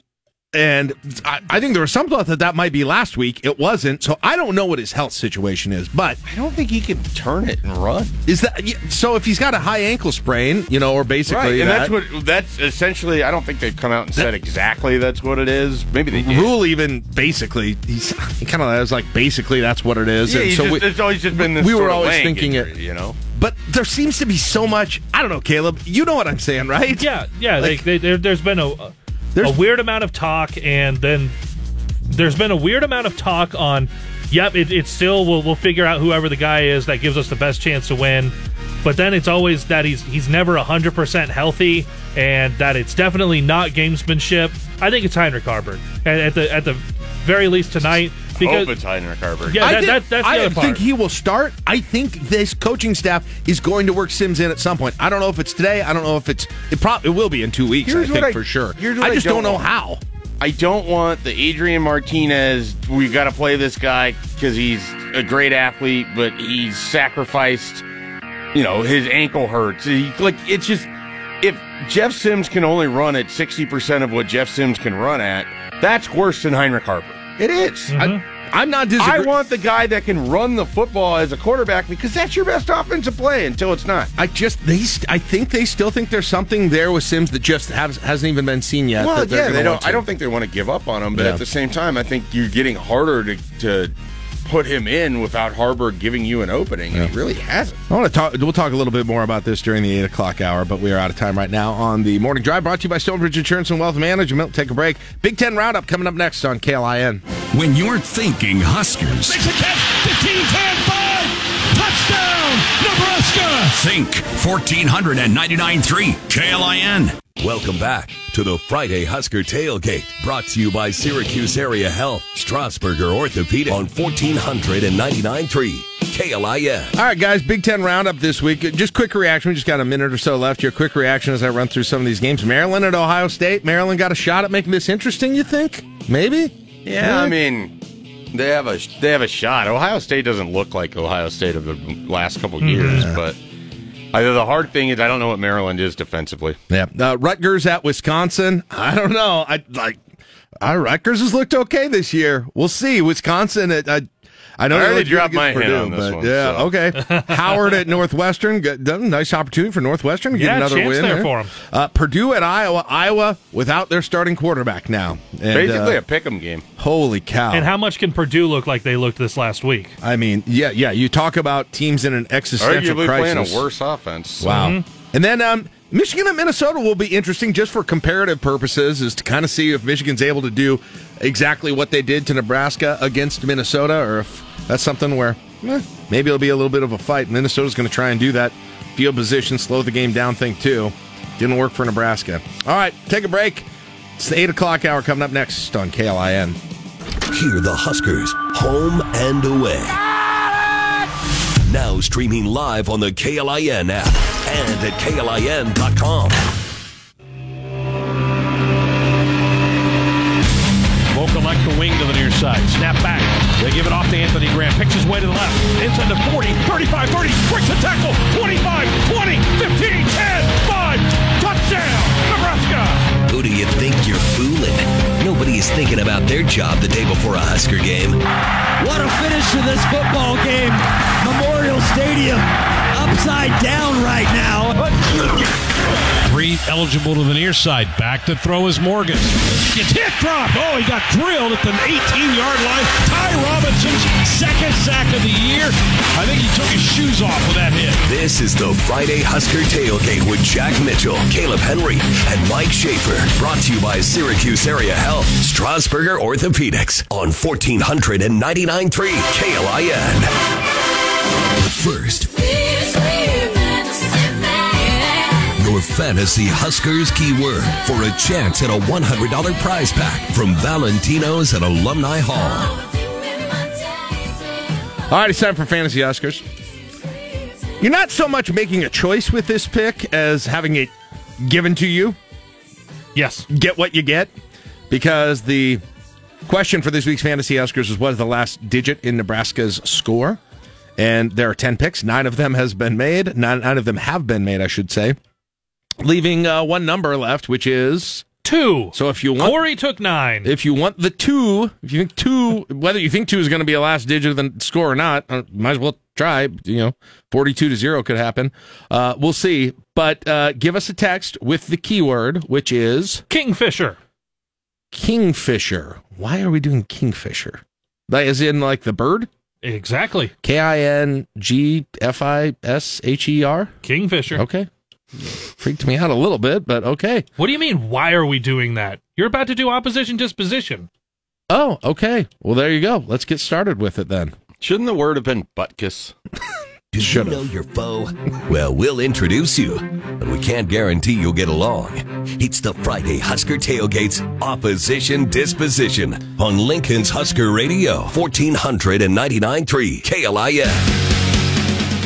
And since Mike brought it up, before we get into the current team, we should recognize the passing yesterday of Illinois and Chicago Bears legend, University of Illinois and Chicago Bears legend, Dick Butkus, passing yesterday. Guys, I don't know if you're old enough to have this memory. I obviously wasn't old enough either to see him play in person or live or anything like that. But what I remember him from was when ESPN would show the NFL Films old tapes with the brass music in the background and the dramatic voice and all of that.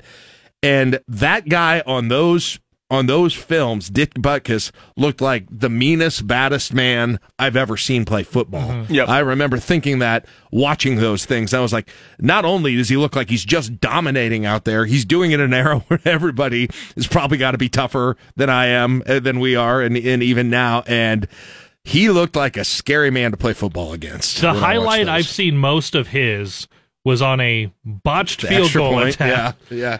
And then he ends up catching it and just holding the ball out to the defender. The dude on the Eagles then slaps it away. kind of reminiscent of Nate Gary and Josh Allen, actually, oddly enough.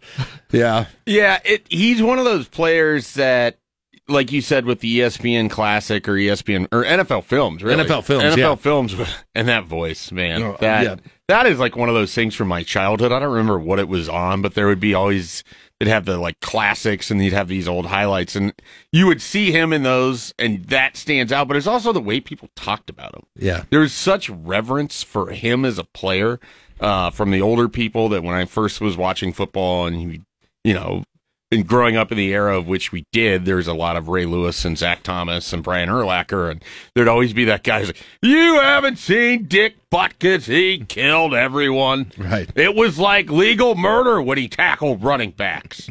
Yes. Yeah. And it really was. I mean, the way he was held in such reverence.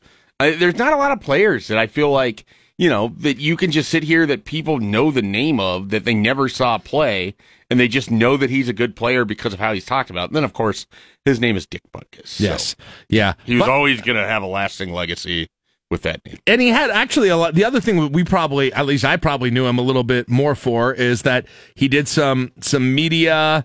He came on NFL Today in 1988, was an analyst there for a while. Also, he was an actor as well. He was in the original Longest Yard. Yeah. Okay. He was in. That's what I thought you were going to talk about, and then all of a sudden it was NFL Today. He was on the NFL Today. He actually replaced Jimmy the Greek when they kicked Jimmy the Greek off of that controversial. That was a big deal when that happened. It was a big deal. Yeah. Let's see. He was also in Gremlins 2, The New Batch. He was in Necessary Roughness, which you've seen that enough, you might remember that. He was on Any Given Sunday. He was in that movie, as some other players were. He was also a regular character on some TV shows, including My Two Dads. You anybody remember that? You probably got to be my age for that one. Also a regular on MacGyver, as well as an appearance on Murder, She Wrote, on all of these. So, also portrayed himself in Brian's Song. So yeah, a lot of stuff, and I'm going to guess today they're going to have something special tonight at Illinois for memories of. I assume they're probably their all-time. Red Grange is in there too, but all-time best player from Illinois football that got an award named after him too here in college football. So condolences to his family and University of Illinois on that loss. Let's talk a little bit about Illinois this year, and guys. If you want to feel a little positive about this game, okay, and we've been talking mainly about Nebraska, but if you want to be a little positive about this game, take a listen to some of these statistical rankings. And I know you're going to say, yeah, but Jack, Nebraska's not good at these things either. Well, okay. Or maybe you don't, I don't buy into it depends on your opponent. It depends on all of those things. Okay. I mean, I think probably Illinois and Nebraska. Illinois played Penn State. Nebraska's played Michigan, right? Illinois played a MAC team. Nebraska's played a Sun Belt team. So I don't know if it all equals out with the schedules, not played a Sun Belt or a Conference USA team. So, and a MAC team, I guess that would have been the better thing to say there. Sure would have. So Illinois in total offense actually rates higher than Nebraska nationally. They're 71st. Nebraska's 93rd. So Illinois got the advantage there. They've got the advantage in passing offense. Actually, 61st overall in passing offense. They've got some yards. Altmaier's transfer from Ole Miss, right? Came over from Ole Miss. Ole Miss also transfers people out, not just in. And then scoring offense, they're 103rd, leading the Huskers who are 121st. Okay, so when it comes to passing offense, Illinois has had the better season right now, and Altmaier's been serviceable, I think, passing the ball. Isaiah Williams, their receiver, we'll talk about him more in a second. They're trying to get the ball to him. They got a lot of passing yards, I think, too, that are just like little flicks forward to Williams because they're trying to get him the ball. But nonetheless, they're doing okay. They're better than Nebraska has. Their rushing offense, 78th. So not looking great. Nebraska's still got the 13th best rushing offense in America. And that's just doing absolutely nothing on Saturday. That's on average, so it's not even because they played more or less games or something than anyone else. They still are 13th in the nation to Illinois' 78th. But when you get to defense, when you get to defense, my goodness, the stats. Illinois, the 110th total defense in the nation to Nebraska's 36th. The rush D, 109th to Nebraska's 14th. The pass defense, pass efficiency defense, 63rd to Nebraska's 52nd. And the scoring defense, 102nd to Nebraska's 56th. So, I mean, across the board, Nebraska statistically has been better than Illinois defensively. And then turnover margin, you're like, well, there's where Nebraska's going to lose it. Nope. Same turnover margin, Nebraska and Illinois. Tied for 122nd. Third down, yeah, I know. Third down off, that means there's 8 teams that are actually worse. I know. That was my first thought. Yeah. Well, maybe not. Maybe there's that many teams tied for 122nd that makes it last. I should have checked that. You say maybe Nebraska hasn't been too good on third downs on offense this year. Yeah, that's fair. Nebraska's 82nd, right? Illinois, 118th. 2 of 14 last week. Maybe you're like, oh, but Nebraska's defense has not been able to get people off the field on third down. That's one of their Achilles heels. Yeah, you're right. Nebraska's 95th in that. Illinois, 122nd in that. The things Nebraska has been bad at, had problems with defensively. All those things that we were talking about playmaking things, Illinois has been actually worse, right? Illinois has been better in red zone offense. They're 18th. That's actually one of their best statistical ratings. Nebraska's at 103rd. You might say, Nebraska's red zone defense is also rough, 95th. Illinois, 101st. So they have got all of these problems Nebraska's got, and it's almost worse. And add on to that, their penalties, they're 119th in the nation in penalties. So they're getting tons of penalties as well. Like, guys, I mean, we've seen too much of Nebraska to ever take a game on this way. But if you are somebody who's saying, hey, I'm trying to figure out who to bet this game or what to do on this game, and you see Nebraska as an underdog and you see those statistical rankings, there's got to be people who are like, okay, am I missing something here with this? Just because Nebraska's got the statistical advantage in a lot of those things. But let's talk about what Illinois has actually done this year. Danny's son is gone. It's now the Luke Altmaier era in Illinois. Altmaier, not only a passer, he's shooting 65% right now, passing at 65%, 5 touchdowns, 7 picks. Vintage Big Ten West numbers for a quarterback. He can run a little bit though too. Yeah. Altmaier is, and that was what you were talking about a little bit when we were talking about Deshaun Singleton. Now he did that in the first 2 games of the year. I think he had like 129 yards total. Popped a big one against Kansas. I was watching live. Yeah, the last 3 games, I think he has 29 yards total. So it's hard to know how much of that's going to be part of the offense.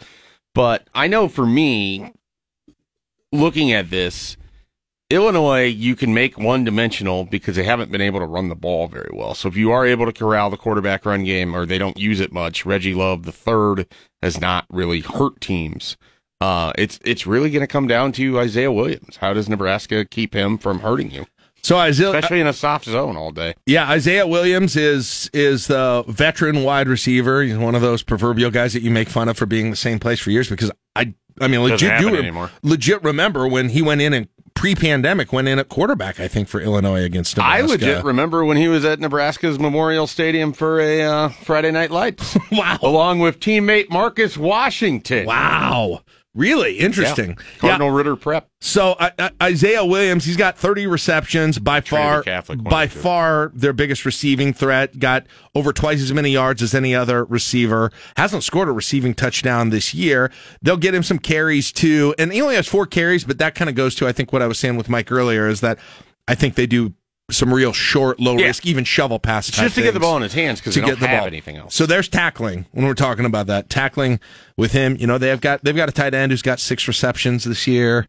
I mean, I'm not trying to.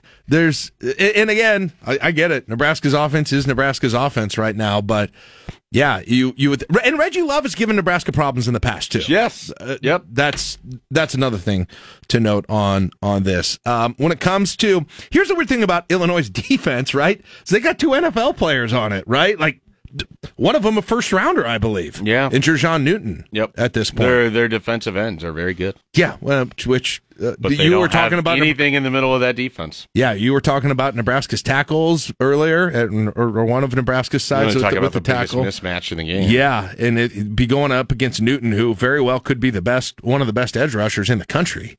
here at this point on that defense. But yet, boy, it hasn't really meant. How do you have? I get it, right? Two players can't do everything. Because teams can just go right up the middle. Is that what it is? And then if you keep a tight end to chip, like they're effectively going to face two blockers on every play. You can get the ball out quickly. I mean, that's what teams have largely done, and teams have just been able to run the ball. I mean, say the rushing number again for their defense. The rushing, in terms of rating, the rushing defense number was 109th in the nation compared to Nebraska's 14th. Yeah. Yeah. And you got Nebraska should just be running the ball with Anthony Grant, Heinrich Harburg, Jeff Sims, if that's who they're going to play, and just continue to pound away, because that's where the success is. It should look like in the movie Miracle after they lose, where they line up to just again, just over and over. Yeah, boy, how frustrating would that be if you've got two edge guys like that and you just can't, and especially with what your defense was last year, because my goodness, and of course, that's the crazy thing is this team lost. Remember they came into Lincoln last year and they had other games last year where you're like, wow, Bielema really did something with this program. Really did something with this program. They were old and they had guys. And they had I don't know how many of those guys. And Ryan Walters clearly was a big part of it. That's another point. That's a great point that I haven't thought about much this week. Defensive coordinator for Illinois moved on. He's now the Purdue head coach, and Purdue gave it to Illinois last week. But it's guys, I sort of started to get this romanticism about Brett Bielema and what a great coach he was here at this point to turn that thing around. And I was like, maybe Nebraska should have hired him back when there were rumors that Harvey Perlman wanted him and those sorts of things. But the step back this year is a little bit, I don't know. I know it's surprising to you, Caleb. You thought they might be challenging for the division here this year. Yeah, you really thought, and I know Walter's no longer there, but there was the thought around their program that some of those guys that hadn't gotten all of the reps because of the guys in front of them were now going to be able to take advantage of those opportunities, and they just haven't. Yeah. Yeah.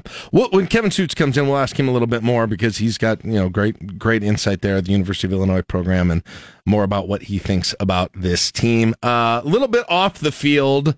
Illini.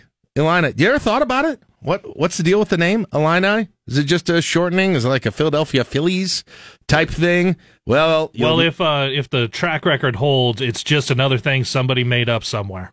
Appears to have been first used in January 1874 when the Weekly Student newspaper changed its name from The Student to the Illini. So the term was actually The Student. Believed that it was coined in 1874 by that actual headline there, and then the term gained greater frequency in the next decade in the 1914 through 1916 football seasons. But apparently they started calling it Fighting Illini as part of a fundraising campaign preceding the construction of their Memorial Stadium. Which, interesting timing there on a number of fronts. Starting out a fundraising campaign and starting a nickname with it, and the stadium that luckily did not burn down earlier at this point. So it sounds like that was really there. And then, they used to have the Chief Illinois thing. That's not a thing anymore there. Because there's the connection still with the American Indians, the Algonquin tribes, basically, that were there when Illinois was settled largely by the French at that point. And that was where that was. The word Illiniwek, or it was a plural form of Illinois. That means those who speak in the ordinary way. And so Illinois was actually named by these French explorers after these people. It was a consortium of Algonquin tribes that thrived in the area at the time. So probably more than you wanted to know about Illinois. But honestly, significantly more interesting than some of the other schools. Yeah, they were, and they were one of these first schools when the NCAA and others started stripping away Native American imagery. That they were ones that changed. I still see that logo, right, with the Chief Illiniwek thing. That was before Nebraska even made it into the Big Ten. Yeah, this is like 05, 06. Yeah, I was thinking just the end of the Juice Williams era, basically. Yeah. The official ruling from the NCAA that to where you would not be able to use the Native American imagery, or you would not be allowed to participate in the postseason was 07. Yeah. Okay. And by the way, isn't it interesting how even Illinois even Illinois, a couple of times, last year was a good season, probably could have been Big Ten West champs here, but then you had that other era that you were referring to. I'm trying to think during the Zook era, they had a team that had some NFL guys. Aurelius Ben. Thank you. I was trying to think who was the running Williams, back. Mendenhall. Yes, Rashad Mendenhall. One of the great writers It was a Rose Bowl team. Ballers. I bet you didn't know that. No, I did not. That is interesting. You asked why our keyword was Kingfisher. Yeah. Because it passed their student senate a few years ago that they're trying to change their mascot, and they've had him show up unofficially, the Belted Kingfisher, or just earlier this fall. Interesting. Would they keep Illini as the name then? I think they would. Okay, so just a different stays with the blue and orange. All right, notable alums. This is an interesting list. We had an interesting list with Michigan. This is a really interesting cast of characters. Maybe if you're having a party, the most interesting one to have, because you've got Hugh Hefner, you have got Dan Fogelberg, you've got Nick Offerman, you've got Gene Hackman, and then if you need people to fund the party, you've got Larry Ellison, who was just named, we talked about him yesterday on the show, one of the top 10 richest people in America, per Forbes magazine, from Oracle. You got Roger Ebert, the late Roger Ebert. You got, speaking of other people who could fund the party, Shahid Khan, who is the owner of the Jacksonville Jaguars. You've got, you may not know this name, Mary Elizabeth Mastri Antonio, Gina Montana in Scarface, Tony Montana's sister in Scarface, Jesse Jackson, and then Betsy Brandt, another name you may not know, but you know her as Marie in Breaking Bad. Oh, that's amazing. Yeah. You said that, and I was like, that's You've seen her name in credits. Yeah. That's the only reason I would know it. All right, that is it for Opposition Disposition. Grab a break. 49 degrees in the capital city. You're listening to LNK Today with Jack and Friends. Friday Husker Tailgate on KLIN. Cue the Huskers, home and away. Welcome to KLIN. Now streaming live on your Amazon device and at KLIN.com. I will now connect you to the live stream. Well, just Brett Anderson. You're listening to LNK Today with Jack and Friends on 1499.3 KLIN. All right, welcome back. Friday Husker Tailgate. And, well, the 10-11 News travel plans benefit the Friday Husker Tailgate today because Kevin Sjuts in studio with us, not in Champaign or on the way to Champaign right now. Hello, Kevin. How are you doing? I'm good. Good morning. You get to stay home this weekend, huh? First time since Nebraska and Illinois have played as conference members that I have not gone on this trip. Wow. All right. I love the trip. You know, more than I think anybody else that makes the trip regularly within the media corps. Of course, I graduated from the University of Illinois. Right. I grew up about 30 minutes from the stadium. So, you know, for you guys, when mom and dad took you to games when you're really young, and that's the foam finger you got, and those are the programs you still have, with dust on them in a closet, that's what Illinois football is to me. I also served as an usher in high school because my aunt was one of the lead ushers, and our section at Memorial Stadium was on the field. So I remember giving, like, Tim Biakabatuka a high five as he was walking past me. And that's a name. Wow. Yeah, I mean, that's just one of many the players. I don't know why that's the one that came to my mind. Saw some amazing games there growing up. And then when I was in college, I worked in the Illinois recruiting office. So spent game days helping out the coaching staff. So a lot of background there. So I'm curious, we really should have had you in on the last conversation we had because you have done a better job at it than I did. But Illinois this year has surprised me. Thank you. Illinois this year has surprised me just because I thought, and I said that I thought maybe the program had turned a little bit of a corner under Bielema last year. And I understand that they lost a lot from last year, but I also thought maybe Bielema had a lot to do with what happened last year. They lost a defensive coordinator and they lost personnel. How surprised are you about how poorly really this season has gone for them this year? Well, they had multiple guys selected in the NFL draft, and there seemed to be a ton of momentum. And even preseason-wise, when the Big Ten West preseason rankings came out, you figured that is a team that could possibly contend for the division. Yeah, I thought so. I don't think anybody, whether in Champaign, Illinois, across the Big Ten, saw a 2-3 start with this team coming because, like you mentioned, Jack, there was so much momentum. They finished second in the Big Ten West last year. Yeah. They were at the final week of the regular season still in the picture to possibly play for the league title. Yeah. And now they're 0-2 in conference play, and they haven't looked great. And, we talk about how for Nebraska, this is a game that really your bowl possibility could hinge on it. If people still want to think about that, it's kind of the same thing for Illinois. Yeah. Yeah, and the thing that surprised me, I think, the most, and I know Walters left, and you had a new defensive coordinator, and that plays into it. But I knew you still had at least a solid, really, really solid couple of guys up on that defensive front. And I thought, and maybe the best edge rusher in the whole conference here in Newton, and he's going to be playing on Sundays as well. And I knew they were replacing a lot of others, but the way that defense has gotten run on is still, again, maybe one of the most surprising things in the entire conference for me this year. Run defense, pass defense isn't good as well. They lost Witherspoon, who was a top draft pick, now starting with the Seahawks. Pick 6 on Monday. Yeah. Looked good. Yeah, you saw how good he was. Sorry, Kenny. He looked great in Lincoln. Illinois right now is giving up more than 30 points per game. They rank last in the Big Ten in rushing defense, and that's pretty crazy to me, considering you have Newton and Randolph up front defensively. How are they allowing teams to run? It's because their linebacker play is pretty weak. And they've tried multiple guys on the back end of their defense. Nothing seems to click. And I think everybody is seeing how good of a coach Ryan Walters is. Yeah. He left and took the head coaching job at Purdue, and a young and upcoming coach. You've heard me say before, I'm a huge fan of Ryan Walters. Yeah. And the guys clearly believed in his system and in him, and he was able to maximize the talent he had. And the roster just naturally is not as good this year as it was last year. That had to be a deflating loss for a fan base when your old defensive coordinator beats you. It's just, I'm sure it's frustrating at that point. I mean, this is not that Ryan Walters and Brett Bielema had coached together for a long time, but still, it's the guy that you knew was a really big part of their success last year. He leaves, and then, Illinois, Purdue, that's one of the 900, trophy games within the Big Ten. They play for something, the cannon, and they it's didn't a little get it. cannon, right? It's a little, yeah. Yeah. We're not wheeling a cannon across the field. I've definitely won that on NCAA video games in the past. That's good. Yeah. Congratulations on Probably that. for Purdue, if I'm being honest, Kevin. Because I thought you liked to run the ball. You're with Purdue, you're passing it. No, I know, but I think I just like their stadium a little bit more, and then I gotta think I gotta play for the old Oaken bucket. Doesn't catch on fire, I guess. Jeez. Yeah, that was crazy.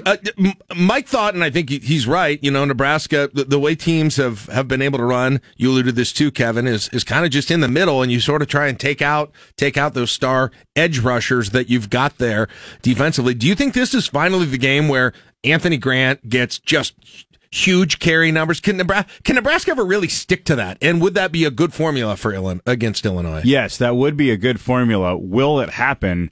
Oh, I guess we'll find out tonight, but this is the game. If you're looking at the remaining games on Nebraska's schedule of where he can really establish the run, get into a rhythm, because I think that Anthony Grant might be better in a rhythm than just a pinch hitter. I think so too. And, given the injuries that have unfolded for Nebraska, this lends itself to be in a situation where, just feed AG, let him get his 4 or 5 yards a pop, and he's going to hit a big one, and by big one, I mean 20 yards, right? Which I think a fan would love to see a 20-yard run now. Right. I think he could do bigger than that. I mean, against Louisiana Tech, we saw it, and Illinois' defense isn't exactly stout at the moment. But Mike, to that point, we say this before a lot of games. Like this is the game where you really dedicate yourself to the running back and to the tailback running game here.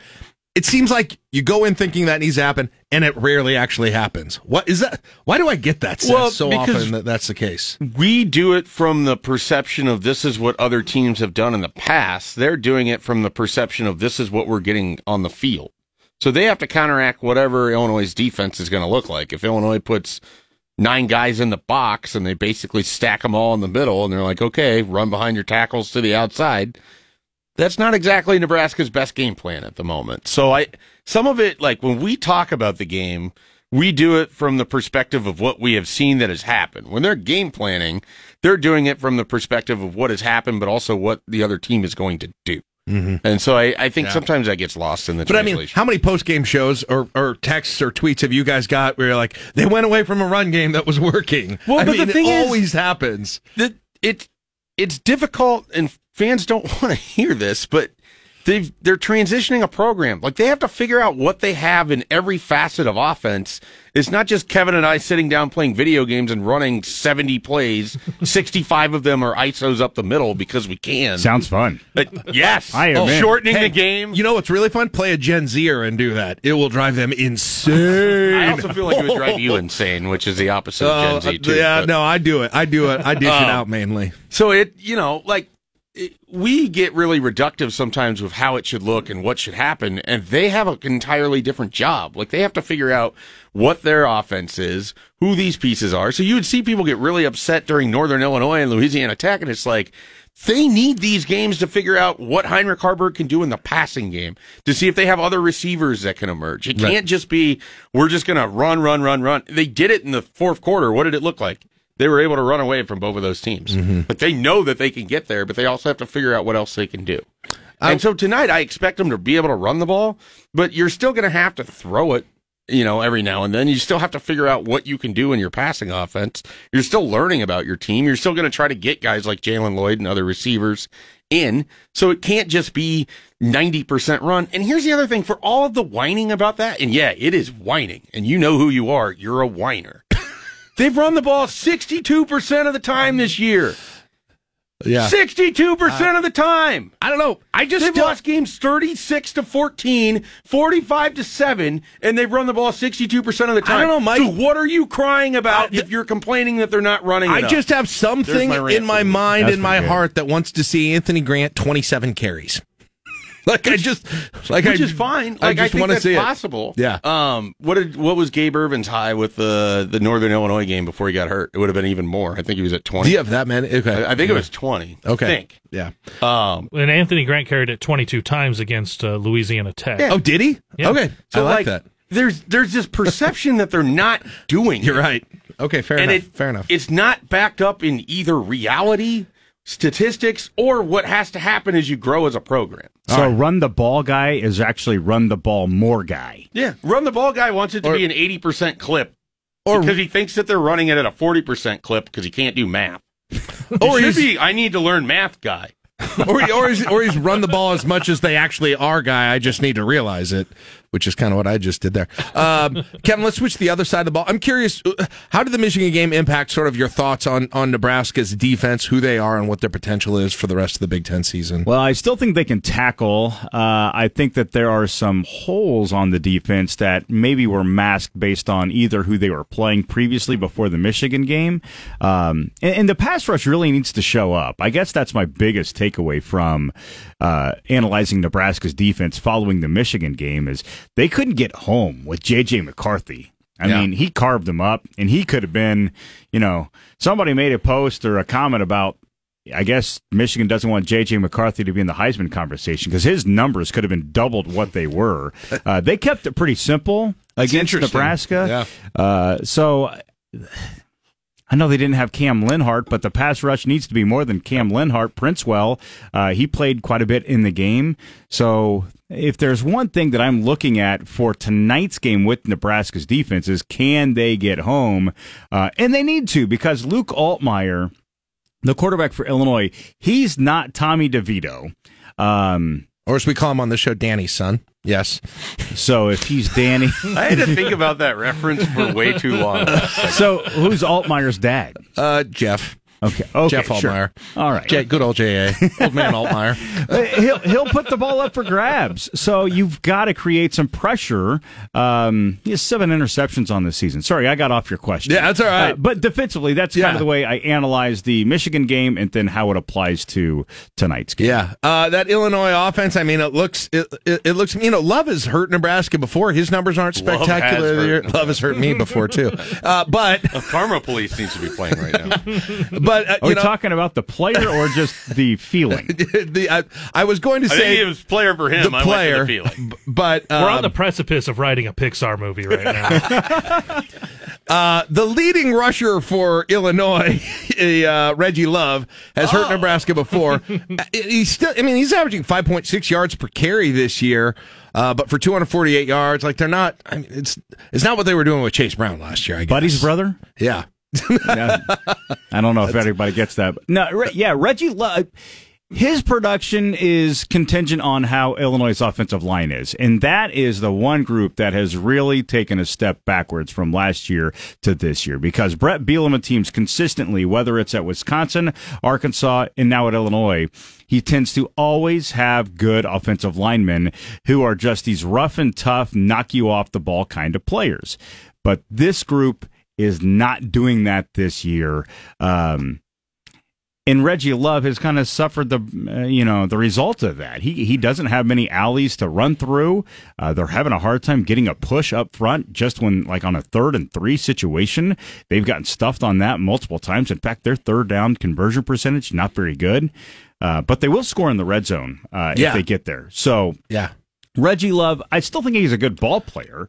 It's just they're not even giving him that. He's got 44 carries. Altmaier has 47, and then McCray has 43. Because Altmaier carries it. Yeah. They for whatever reason, they're letting the quarterback run the ball more than, well, not more overall, but quite a bit. And they could be giving Reggie Love the ball a little bit more than they are. But that tells you they don't believe in the offensive line a ton because they need the quarterback. Like, it's different when you're blocking in a quarterback run game because you just try to get in the way, relative to the push you need to have in a running back dominant offense. And Kevin, I assume you expect that they're going to try and get Isaiah Williams the ball in a whole lot of different ways because he appears to, again, be there. I mean, he's been a solid weapon for that team for a long time, frankly, but they'll try and get him the ball multiple ways, I would guess. Yeah, he was signed as a quarterback. Yeah. And they tried to have him play, they did have him play quarterback here and there, and that was one of the big storylines with Illinois when he arrived on campus 5 years ago was, is he going to be the guy?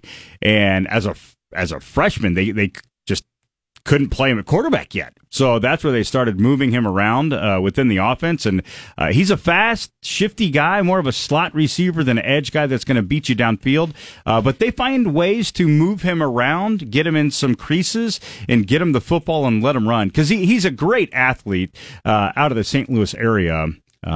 I think their overall vision for him when he arrived on campus was he's possibly the next Juice Williams. Yeah. And now he's just turned into a really solid wide receiver. In fact, I believe he's 10th all time at Illinois in receptions and with the chance to move even higher on the charts. He's a proverbial guy who feels like he's been there forever.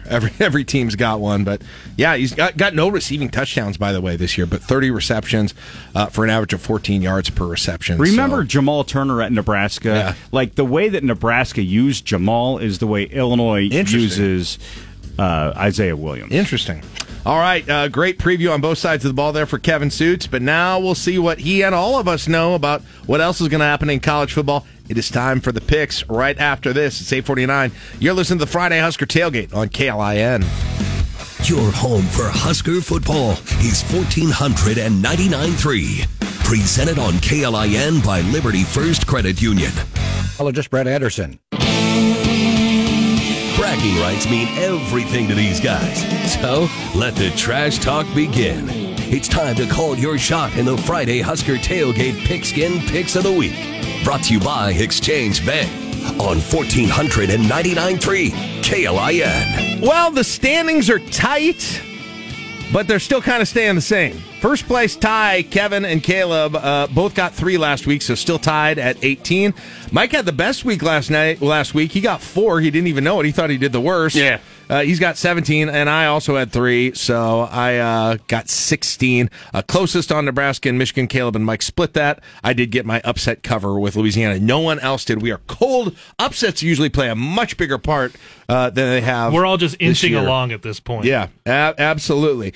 So our games this week, we're going to do SEC, LSU at Missouri, Oklahoma versus Texas, future SEC, I guess. Washington State at UCLA, Alabama at Texas A&M. So let's go around the horn. Why are you laughing at already? The conference realignment, just what that does to that whole thing. It's like Washington State, UCLA is going to be a non-conference game soon. That's true. A&M used to be in the Big 12, and its conference game was... That's a good point. So that's why I laughed. Turns out college football is changing. All right. I'm just going to do it because I got to go around the table this way. So Caleb, you go first, and then we'll go Kevin, then Mike, then me. LSU at Missouri. Go Tigers. And I know there's 2 Tigers, but if you ever give me LSU for the whole year or for eternity, I'm going to say it like that. LSU's got 2 losses already, Kevin. You think they rebound here? I think LSU wins here. My coworker, Chase Madison, who's actually at Illinois for tonight's game, is going to catch that game because he went to Missouri on the way back. Ooh. Do half the people at Missouri, are they named Chase, between Chase Kaufman and Chase Daniel and this Chase that you know? A lot of Chases. There's 6 people at Missouri, if my math is right. Well, it's probably just statistically there's got to be a bunch more. Chase. All right, who you got? I am going to go with LSU. I have no reason for it. Just LSU. I don't know. I think, it pains me to say it, but I think Missouri might be a little bit good this year. I watched that Kansas State game. Do you think that, or are you chasing the play? I was pressed, and I'm a little bit chasing, but it's a combination of those two things, so I'll take Missouri on that one. All right. The Texas State Fair, Oklahoma and Texas. I'll go Texas here. Is anybody going to think about taking Oklahoma? Kevin? I'll take Texas. Yeah. I took Iowa State to cover against Oklahoma. I don't think the Sooners are really that good. I think Texas is going to win by a larger amount than. Yeah, that's what I want. Like, is this a because the Big 12 still has a championship, right, this year? Are they just going to play again then in the Big 12 championship? Is that going to happen? Hoping we see something. Is there anybody else in the Big 12 who's even going to challenge? I thought Kansas State would be a little bit better. They're not what I thought. I thought Texas Tech would be a little bit better. They're not what I thought. So it might be a rematch later. I don't. Is Texas are they just going to keep winning? Are they? Are we looking? Are they back? Are we looking at a Texas-Michigan national championship? Wow. I'd be okay with that. So did you take Texas too then? I'll take Texas too. Yeah, sorry. All right. Into the Pac-12 for now, Washington State at UCLA. Caleb? Keep me with that Pac-2 team. You're going with Washington State. Okay. Kevin? I got UCLA at home. Not that they have a great home field advantage, but I'll take the Bruins. All right. Desmond Howard's a jerk. Go Washington State. I've been impressed with Washington. I've been really impressed with Washington State this year and Cam Ward, so I'm going to go with Washington State on that one too, with the road underdog there by a few points. All right, Alabama at Texas A&M. A&M historically has been one team that's kind of been a thorn in an almost invincible Alabama. Can it continue this week, Caleb? We'll go gig 'em. All right. Wow. Okay. A&M there. That means he's picking A&M. Kevin? Nick Saban's going to coach circles around Jimbo Fisher. I got Bama. Mike? Alabama. I'm going to go Texas A&M too. Right, maybe chasing a little bit, but I'm going to go Texas A&M. That's our first 2-2 in a while, I feel like. Yeah. All right, upsets here. Who do you have in the upset game, Caleb? I think we all just need points. Ohio State has covered the spread once this year. Give me Maryland plus the 20. Okay. All right. Kevin? I had considered that. I don't like the options for upset picks this week. I think it's kind of a lame week. I'm going to go Syracuse plus 8.5 over North Carolina. That's not bad. I like that one. It's a lame week. I'm a lame guy, and Wisconsin's a lame team. Give me Rutgers. I'm going Friday night special for my second monitor. I know it's bad in Oklahoma State, but they're giving up like double digits at home to Kansas State tonight. I think it's 13, so I'm going to take Oklahoma State on that one, getting double-digit points at home against K-State. All right, now the Nebraska score. Caleb, you are first. 14-11, Nebraska. All right. That sounds like Friday Night Football in Champaign. I'm going to go Nebraska 21, Illinois 19. Ooh, you're taking the Huskers, huh? Okay. Kevin, who was a special guest on the Hypecast this week, took 19. I also took 19 because Illinois plays in weird score games. Nebraska 26, Illinois 19. All right, and I will take Nebraska 20, Illinois 16. So there you go. Thanks for joining us, Kevin, Mike. We'll see all the rest of you next week. It is 9 o'clock on KLIN Lincoln. Listen to the Friday Husker Tailgate every Friday this fall. Presented by Syracuse Area Health, Strasburger Orthopedics on 1499.3 KLIN.